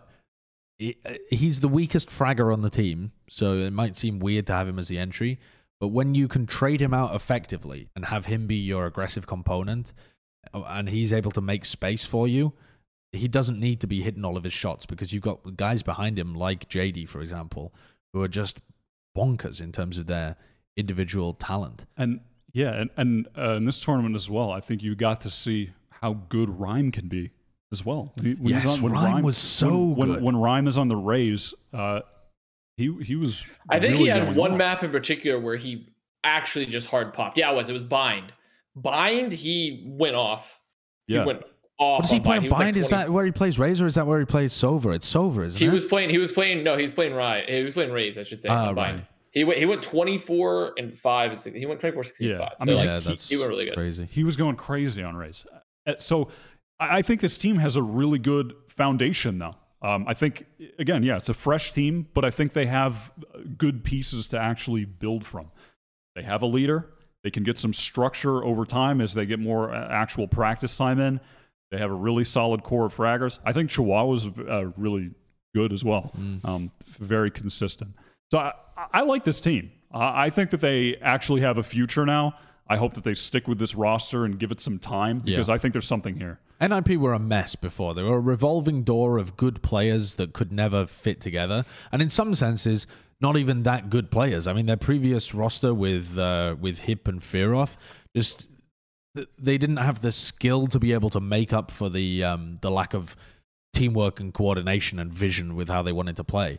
They've had some good pieces in the past. Yeah, they've had like Zipan and Yassine playing for them in the past as well, but they always lacked that identity. I think just the addition of Existence here, even though I had my concerns for Existence because he's only ever played Smokes, and that was of course going to be Kriya's role because Kriya doesn't play anything other than Omen, which again is probably still going to be an issue for them at some point in the future, but an easy solve in my opinion. But Existence has gone over to the Breach pretty seamlessly. There was definitely some moments where he's trying to Breach flash himself in rather than his team and stuff like that, but they look like they have a solid foundation. That's very funny with that wall. They have a good foundation. I'm excited for the future of this team, which I've really never been for a NIP roster before. No. I think they've just always had mega consistency issues on an individual level where, their players would just... You would have a map where you would think there was something there, and then the very next map, they just fell off a cliff. Yeah. But I think that you saw the consistency over this tournament from the individuals. Yeah, I'm excited about this roster. I really am. Mm-hmm. I think give it a little time, and you could see a really good team. And get Guild back in here Guild I think need to take Safe off the Sentinel role and actually put him on some kind of thing where he can partner up with Yassine. But if Guild tweak their roles a little bit, they could be back into the contention of this like top 6. And then you've also got FPX and Heretics, who we haven't seen. I mean, you've got so many good teams in Europe right now. It's bubbling and brewing. And then, while the North American teams the top ones seem to be dipping a little bit as the others are coming up, I don't get that same feeling from Europe. It's like the teams at the top have made the necessary changes to try and stay at the top, and everyone's still catching up. It's so competitive. Yeah. Yeah, and you still have new teams. New teams Frenzy, being added. Vitality, whatever they're going to be coming up. Yeah, they look all right as well. So, yeah. Speaking of new teams. Yeah, Alliance coming in with a little squad. Alliance are an organization that... listen, Brent, I'll set you up. You fucking knock it down. Spike it down, you know. Alliance coming in. I know them from Dota. That's what I know them. Really big EU organization in the Dota scene. I'm not sure if they have any other teams in other games. They might have some teams in fighting games. I'm not sure. Do you guys know? No. I don't know. I think I don't know. I'm almost certain Alliance used to have. Let me. I'm gonna go. Give it a little Google. Yeah. I'm gonna Google real quick because Google. there was one team in particular I always thought it was very odd that they had a team in here. So let me see if I can find this. You're not gonna say the name of the title? No, because I don't want to make myself look like a fool. I don't want to make myself look like a fool before I say it. Right. Is the issue. And I can't find it. So go on. Yeah, so Alliance have made, they've come out, they've come into the scene. We knew they were coming into the scene. Banks is the GM, obviously, we know they were entering. And these are some of the early players that they brought in as well. Definitely taking, I suppose, some of the pieces from some of the teams that have been in flux in EU, coalescing them together. Yeah. We now have a pretty interesting mix of players. Now, in terms of how far this team can go, I am not sure. Yeah, I'm not convinced that this is going to be a great team. With they've got Creation, who was an alright player for Exile. He looked pretty decent. Fearoth was pretty good. Cadaver's pretty unknown as well. What's so funny? What's happening? I really like this. Kurt's losing his mind at the video. I think. like this vignette. What is this? What is this? Just the text is just so poorly written. You already know our captain, but now it is time to introduce the rest of the team. Okay. I don't know. I think that's very default, isn't it? I mean, it seems okay-ish. I just like the vignette a lot. Yeah. Nice. It's got that fucking Instagram filler. I feel like this is like a big intro team. This is like an intro team for Alliance. If they want to like stay in the scene, a lot of orgs do this where there's like, okay, we're gonna build a squad or we're gonna pick up a squad real fast and maybe it's going to work out. Otherwise, we kind of just move on. It's like your starter car, when you get your first car and you're driving, that's. Yeah. But I don't necessarily know if that's the case with the squad. But that's what it feels like to me for when I see this lineup. That's what it feels like. Some of these players, like Hype, I think was a former player for Rix, but ended up being removed from that roster. I never really noticed him being like an incredible talent on the come up. Fearoth had some decent moments with Hip Hip Hip. And then was just kind of lackluster when he was playing for NIP. But he has kind of IGL'd and done all right in the past, I suppose. Creation probably seems like their best player, unless Cadaver is a real talent that I haven't had on my radar at all. And then who's the final player as well? Oh, Lucka, who's been around the scene for ages, but has always been kind of an inconsistent player that was middling results. Almost. He's one of the guys in my mind. But when I was talking about Nip with the consistency, he was one of the guys for me that he would just be a beast in one game, and then the next game he just couldn't find the same form. So I feel like I would love to see Lucker step up and really succeed on this team because I think he has the potential there. The amount of times as well, the amount of times that Banks and Mitch have casted Lucka and talked about they just couldn't resist making the joke about his jet right clicks being unlucky. They just couldn't resist it every single time. It was just a temptation for them that was too great. And I feel bad for Lucka being on this team and having to just be subjected to their continued jokes about how those right clicks are unlucky, Lucka. Apple in the Garden of Eden. It is. They're just staring at it. Yep. Easy, low-hanging apple. Yep. I don't know. I'm not. I don't know. I don't. Yeah, I don't get it. My feelings about this team are you've taken a bunch of players with no real perceivable results, but this team has the potential. It could be better than the sum of its parts. You know what I mean? Like, or better than the individual parts you've got involved. It could be. It's an optimistic look. It is optimistic because I am looking at this and I'm like, okay, I don't. Especially with how competitive EU is, it's pretty difficult to like foresee them within the next 2 months, where you want to be starting to see this team really get some results, because you got to think about the timing of this as well. Yeah. It's coming right at the start of the circuit, the point system coming into effect, which I don't know how it works. But the end goal for these teams is, the Masters event to qualify for this. There doesn't seem to be. I mean, there doesn't seem to be any chance. What is the plan? Yeah, what is the plan? But I'm not going to write them off. If you're a new organization coming into the scene right now, I would be looking at, if you can't make top 10, or at least you don't look like you have a chance to, then you're just in it for the long term to try and like Babby's starter roster, and you're trying to adapt as you move on. And Summon FC is still available, Alliance, by the way. But, yeah, no. So you can build your own top 15 team. I mean, I don't know whether they'll even be top 15. It's competitive out there in Europe. Yeah, it's super competitive. So I don't know. I'm interested somewhat to see them play, but I'm not expecting anything from them. And I'm kind of wondering what Banks and Mitch's role is on the team and how committed they are to it, because it seems like the classic example of people who are just interested in having a job in the scene, but they're just trying to kind of get their fingers in as many pies as possible. And like they're currently trying to do broadcasting, and that seems to be their primary goal, is to make it as broadcasters within the scene. Mm-hmm.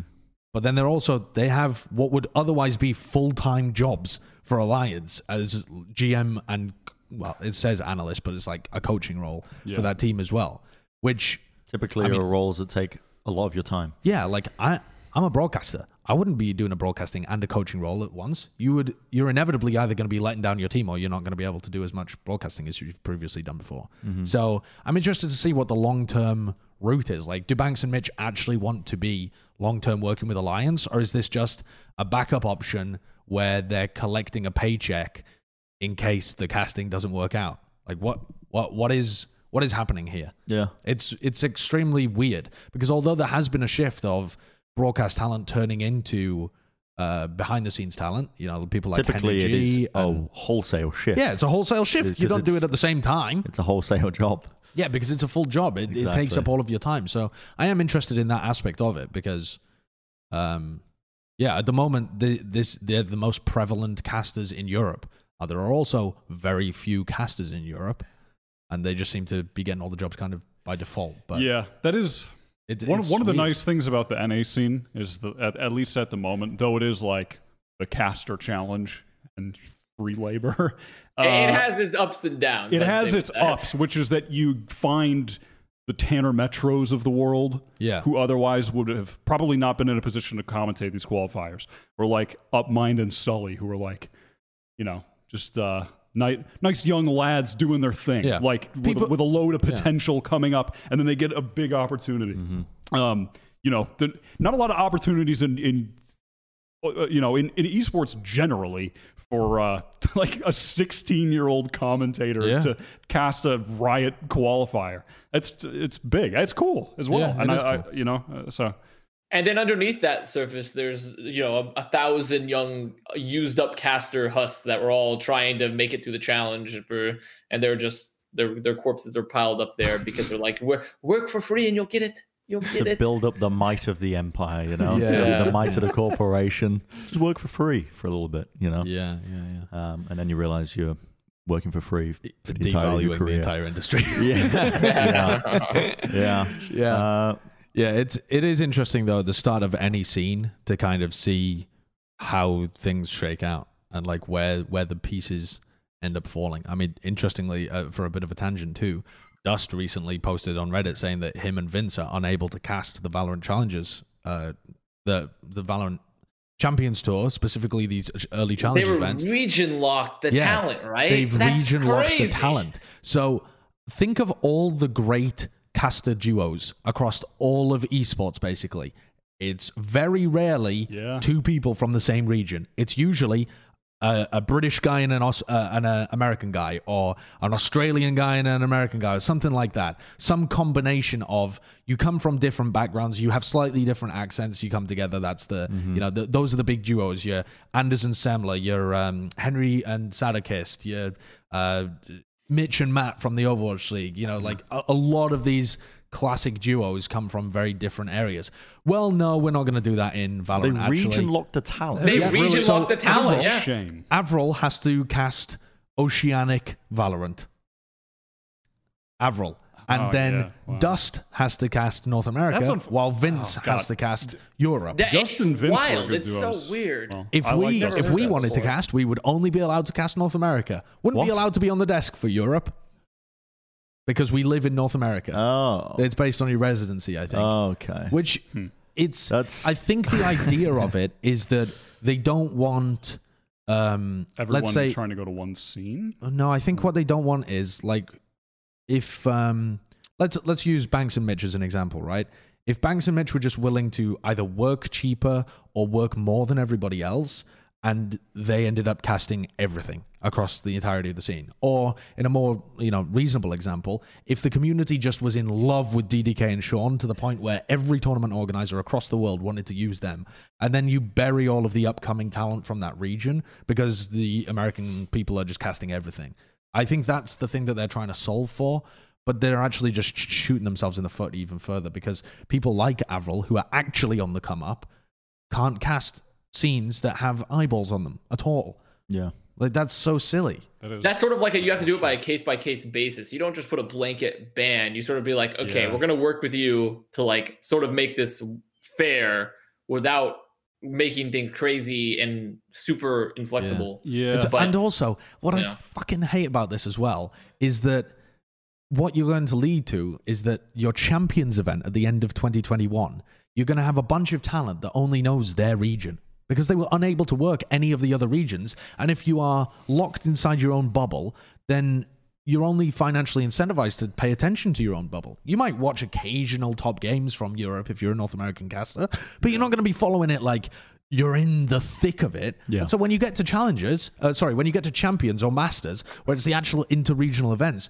you're not going to have experts that know all of the scenes. You're not setting up your talent for success in that manner. Yeah. I just don't understand the thought process behind the original decision making. Is it literally I mean, what you said. I mean, there's I'm a multitude speculating, of reasons, but right? You could do it from like, you don't want to smother upcoming talent. You want to promote homegrown talent. You don't want one duo to take all the jobs and thus hurt the other two previous things, right? There's a whole bunch of reasons as to why. It's just more of like, there are probably more flexible solutions to solve that. Don't you need more hands-on involvement, though, to make those kind of overarching decisions? Like, if you're leaving up to TOs to hire talent and also run events, is it really fair to set those limitations then on the talent? Like, you're encouraging like a free market almost, but you're limiting aspects of it. Yeah, I think it's really weird. Like, for example, if Europe has less tournaments, then Europe has less career prospects for its talent, which means that you are going to get less European talent or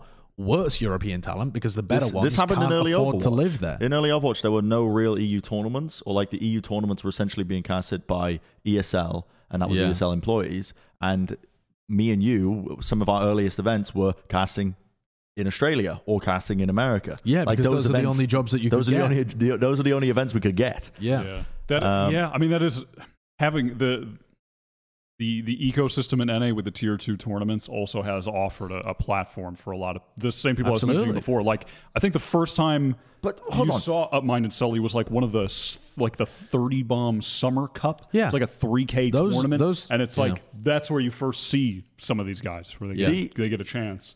They've come by. So something we got wrong earlier in an earlier episode was the fact that Oceanic region is not limited to its own challenger circuit. It's attached to NA. Yeah, which we were talking about the team. Yeah. I can't remember which team it was. So the prospects of them trying to move over to North America, they can play in the North American tournaments. It's Oceanic and NA is together. Yeah. So Avril, is he locked? What? Avril can't cast NA even though the circuits are attached. I mean, I don't know actually. I don't know. Maybe we're wrong about that as well. That could be possible that we're. But he would be an edge case compared, like specifically, we're talking more on the Europe side. This is what's European. Sure. He would be an edge case because he's one of the guys that could theoretically do both. But that would even be more bullshit, right? If I was a European caster and like, well, if only I was Oceanic, right? Because then I could do 2 scenes, but now I can't. I could do 1 scene, and it's objectively currently the worst scene for broadcast prospects. Yeah, because there's just so many less events. Yeah, and it's a strange ruling. I just wish that big companies hired people who knew about stuff about broadcasting. It's kind of mind-blowing that big companies don't invest in talent development systems. Yeah. Like the Overwatch League as well does not have a thoroughly built-out talent development system. Well, that's always been... I feel like broadcasted esports is always second fiddle to everything else, which is also why you see a mass exodus of broadcasters, even at the top of their field, moving away from broadcasting. Yeah. And it's also just a bitch to be a part of. Yeah. It's also why, I mean, you get this weird dynamic between people crying for more diversity in broadcasting in esports, and yet people unable to name good talents that would add diversity to some broadcasts as well, because there's no talent development system. It's just fucking do it yourself and hope you make it because you're lucky or financially privileged enough to be able to spend all of the time doing it. Yeah, so if you of don't course have a robust that skews system, towards how is white anyone going to men. make it, right? How are they going to do it? Yeah. So literally skewed towards people who have the means to do it and exist with no income from an outside job, right? Which I mean, typically it's going to be more privileged people, right? So. Yeah.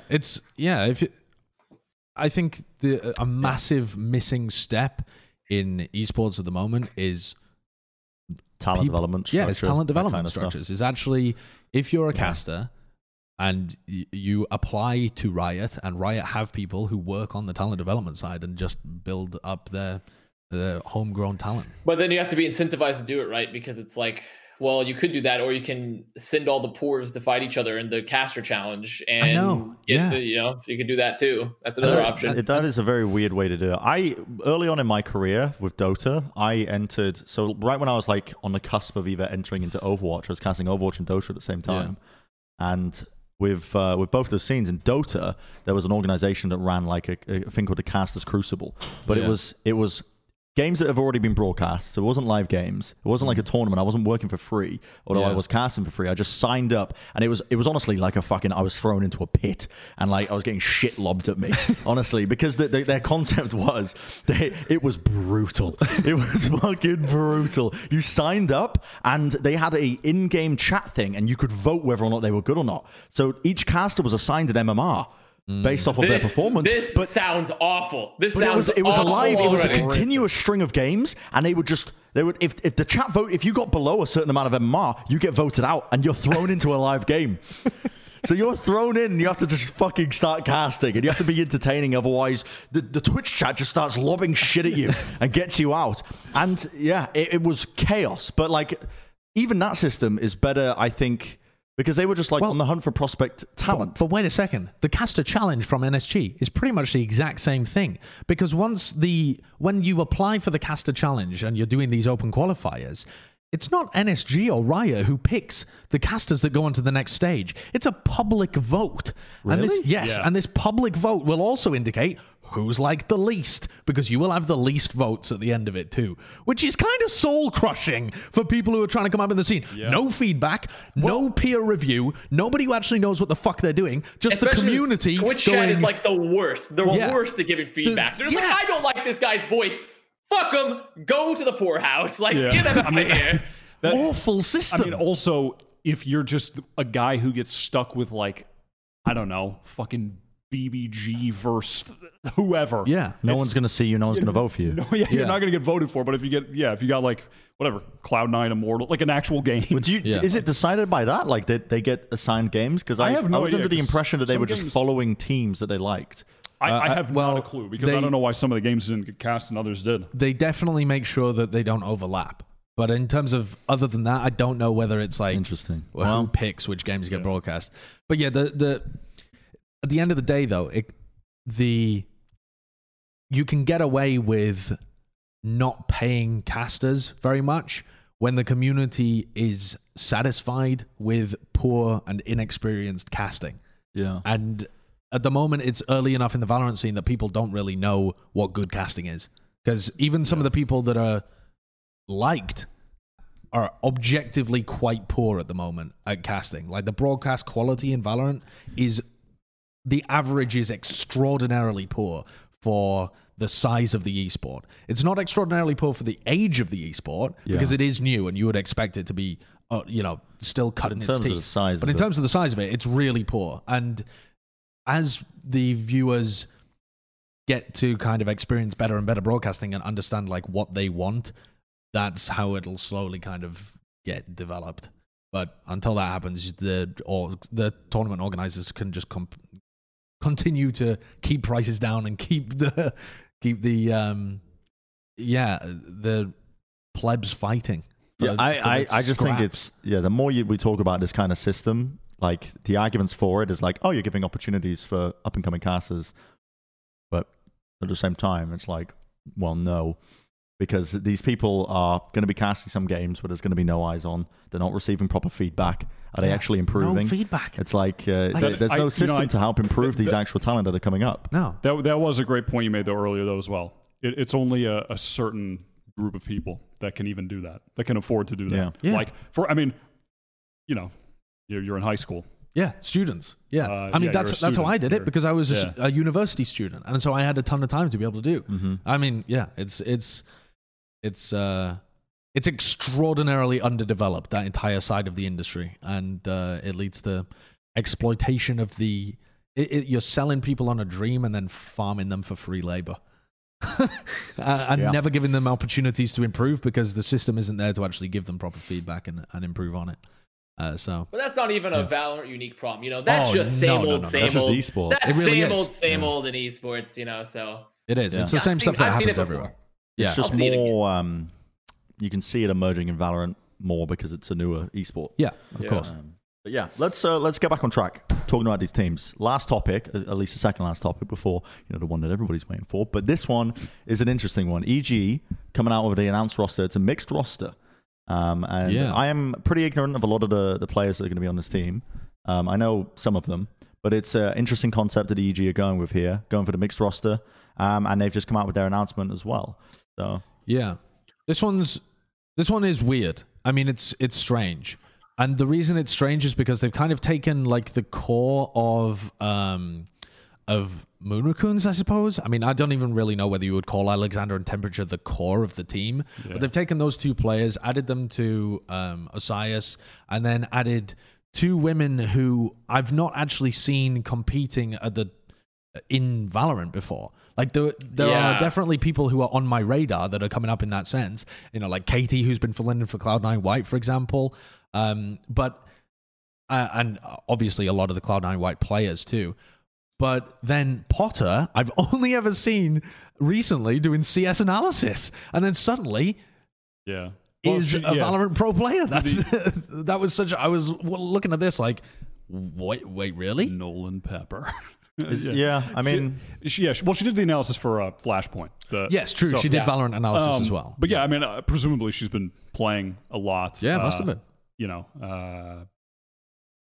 Throughout the past year, I guess. And she used to be a pro in CS as well. Yeah. So she's definitely experienced. Yeah, it's an interesting team, and I mean it's definitely nice to see some of the Moon Raccoon guys get a good opportunity.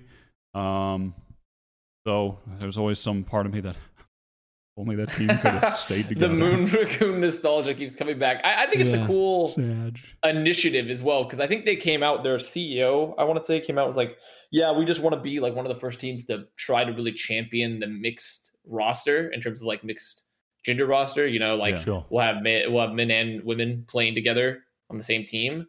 So I think it's a really cool idea, right? Because C9 White's they've actually had some okay success recently as an all-women's team. I mean, they beat Renegades in an online qualifier, and they beat E-United in the Champions. You got to say, though, that they are the exception, like, in the Valorant scene, though. It's not like... for sure. For sure. Yeah, you can't just guaranteed replicate the success of Cloud9 White in terms of popularity or success. You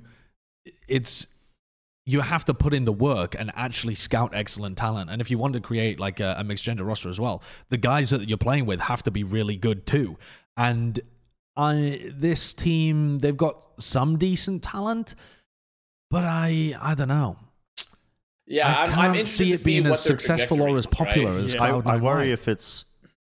Yeah, I mean, for one, I think a mixed roster is great for breaking down the barriers and already the negative attitude that for sure. is pervasive in terms of esports. With women as competitors. So, yeah, I absolutely applaud EG for that. But I worry that, I mean, here's the thing: people, if somebody has like a sexist mindset, this isn't going to stop them from it in the first place. So, the point I was about to make was, I'm worried that this would set it back almost in a way if this team doesn't perform well. But I think I've immediately played devil's advocate to that people will just do that anyway because they're pieces of shit. You know, like it's not going to move anything backwards. It's just the same people are going to be backwards as were backwards. And also, if we want to solidify mixed rosters in the future with like men and women playing together, anyways, the reality is, if you have men and women on the same team, those rosters sometimes are going to be shit. Like they're going to be bad. Like it's going to happen, right? It's just going to happen. A lot of shitty all-men teams getting signed in NA that should probably just sign someone instead.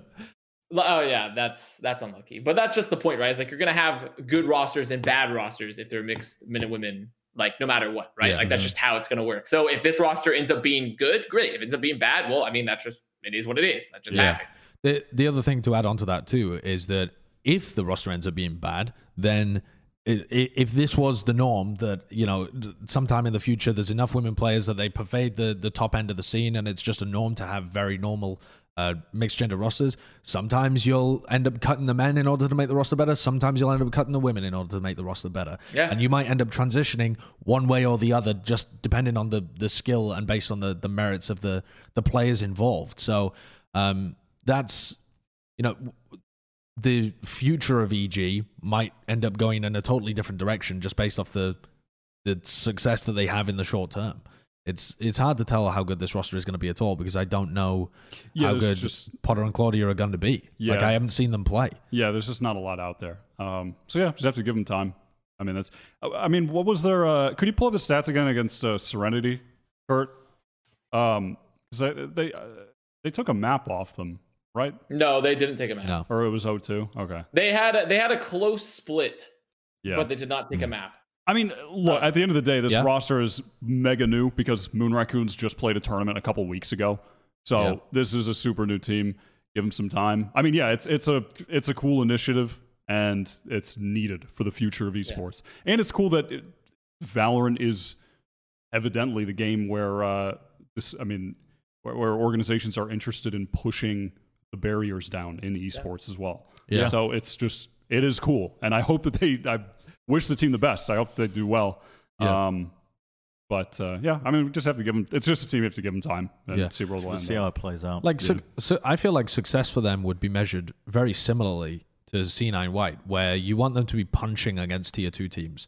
Like you want them to be in the pack as pretty solid tier 2 teams, and that is success for at least the short term. And then you want them to build kind of from there. Yeah. And I think you could see that kind of result from that team where they're kind of punching around the bottom level of the tier 2, where they occasionally get upset results over like Serenity or a BBG, or even an upset over BBG would actually be massive. Considering that they were close to taking a map here and they didn't really get blown out, and this is their first showing ever, and the team is brand new, I feel like there's still plenty of room potentially for this squad to grow, right? Like I don't even think we have to limit it to that, but it's we'll just have to see. We actually just have no idea. We just have no idea because the roster is so new. Yeah. The Serenity team is good too.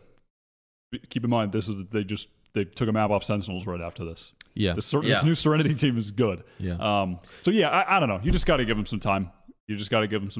See how it plays out. Happy for old Nolan Pepper doing this thing. Yeah. But I mean, I guess I don't think it's on the topic list. But yeah, C9 White did have they've had some good results lately. The BO3 win over E United.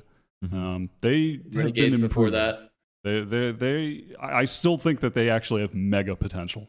There is some ridiculous talent on the team and a lot of fucking drive too. Yeah.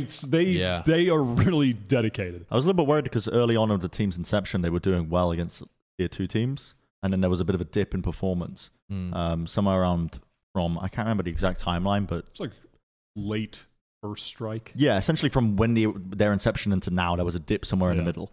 But it seems like they are back on the way up, at least as a team, and you can tell, like you said, they're driven. So it's they have a lot to improve on as well. I was watching one of their VODs, and they strategically are still lacking in a lot of areas, even though they're individually pretty good. And that to me just indicates potential to improve. I think if you take that team in the right direction, they could be really good. I mean, they're good now, but Final topic. Mm-hmm. You ready? Who, me? Mm-hmm. Okay. Ice Weekly Award.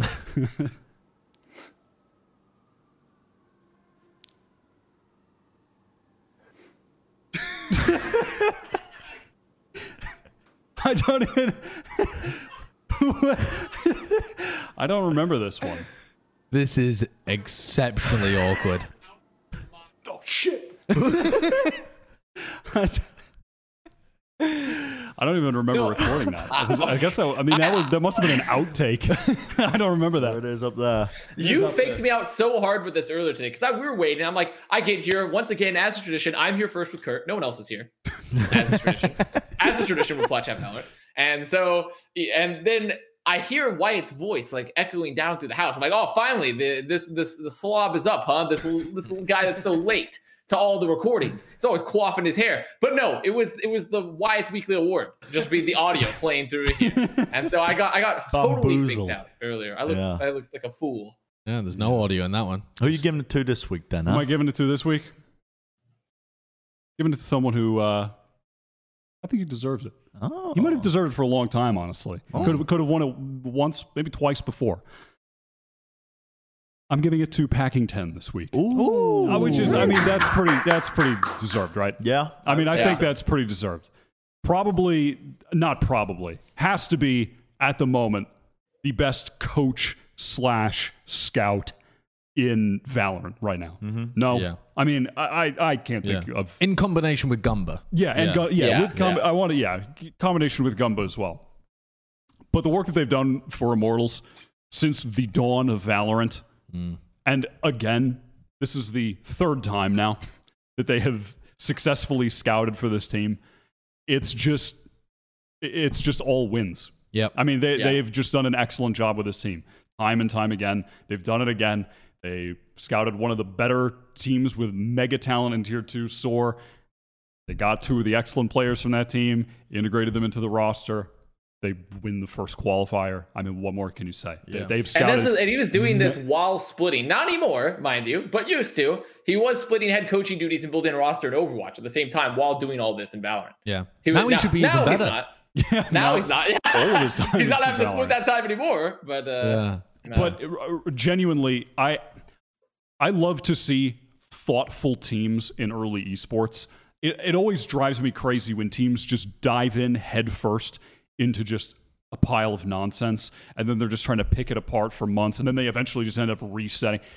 They have been thorough since the beginning of the game, which I feel should be the norm for esports and new esports. Yeah. There needs to be better player scouting and better coaching from the jump, and you can see the fucking benefits. You can see how much success that team has had in Valorant up to this point in terms of the player transactions, the economics of it, the parking lot full of fucking Bugattis and Ferraris.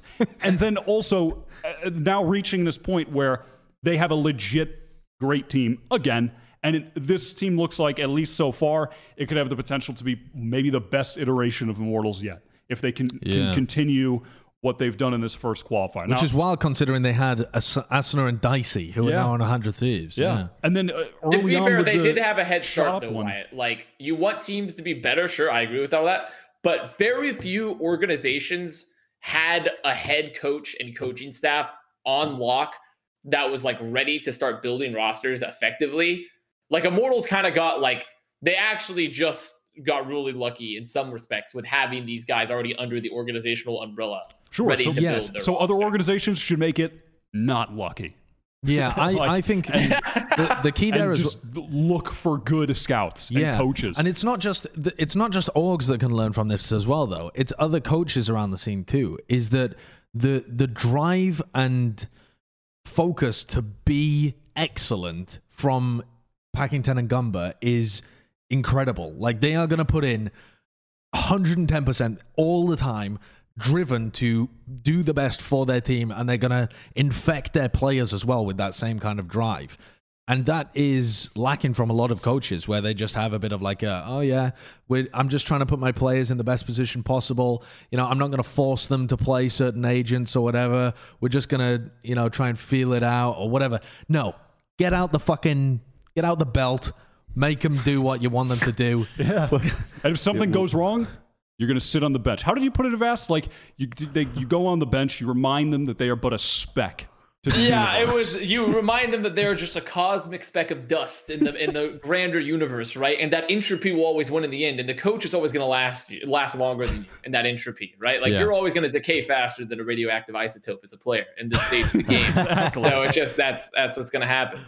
I think it's important that organizations empower coaches, and I think it's really important that, especially in the young stages of a scene, that coaches have even more drive than players to learn the game. Mm-hmm. Because you have to get to a point where you feel comfortable with the authority, and not just the authority, but the responsibility of making decisions for the team. So many coaches, that's not the case. Yes, that's why I respect Sliggy as well, because he tells his team to do things. He takes authority and also accountability for those decisions that are made in the game. It's not the kind of authority that's going to make your team hate you later down the line. You know what I mean? It's like it comes off the back of knowledge and research and his own personal development. Like he's not insecure about his understanding of the game, and as a result, his authority doesn't come off as fake or forced.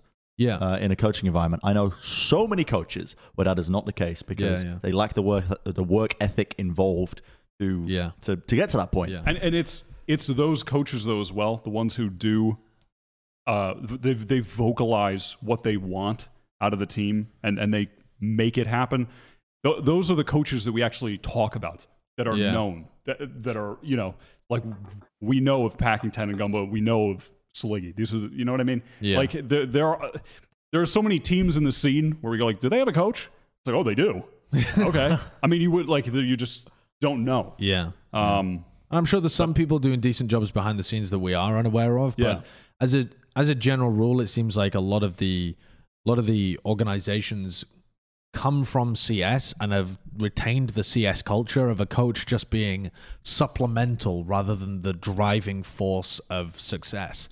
And coming from Overwatch and seeing how useful it is to have a staff that works as hard as the players and drives the players in the right direction, you're just almost guaranteed more success when you take that approach. You're going to have consistency, and it relieves responsibility from the players to do that kind of stuff too. I also have a lot of respect for people like Boaster, who essentially are doing both jobs right now. Boaster's like the coach and the IGL of the team, and he's putting in all of the incredible work behind the scenes that a coach would do, and then also coming in and telling his players and directing them when they're inside of the game as well. And that's just different. That is just different. Just built differently. Built differently. That is the genuine love and commitment for what you're doing. If you are not genuinely just invested and in love with what you're doing, you can't do that. That's not happening. It is different. No paycheck can make you care like that when you're he's making his pancakes and he's just grinding all day. That's built different. I got to put an end to this episode. Okay. We've been going for 3 hours, over 3 hours and 10 minutes. Really? That is extraordinary. Okay. Oh God. We're not stopping.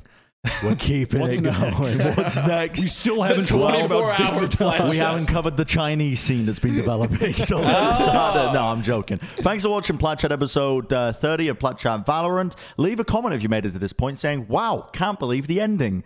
Something along those lines. Really make people watch all 3 hours of it, so we build up enough ad revenue to eventually sign Summon FC. That's the end goal, essentially. That will be the end goal. But follow the Twitter as well, as you can see, PlatChat Podcast. You can catch up on everything that we're tweeting, and we will see you shortly, soon, maybe in like 2 days' time, if you're watching this on the day that it's being uploaded, for Backchat.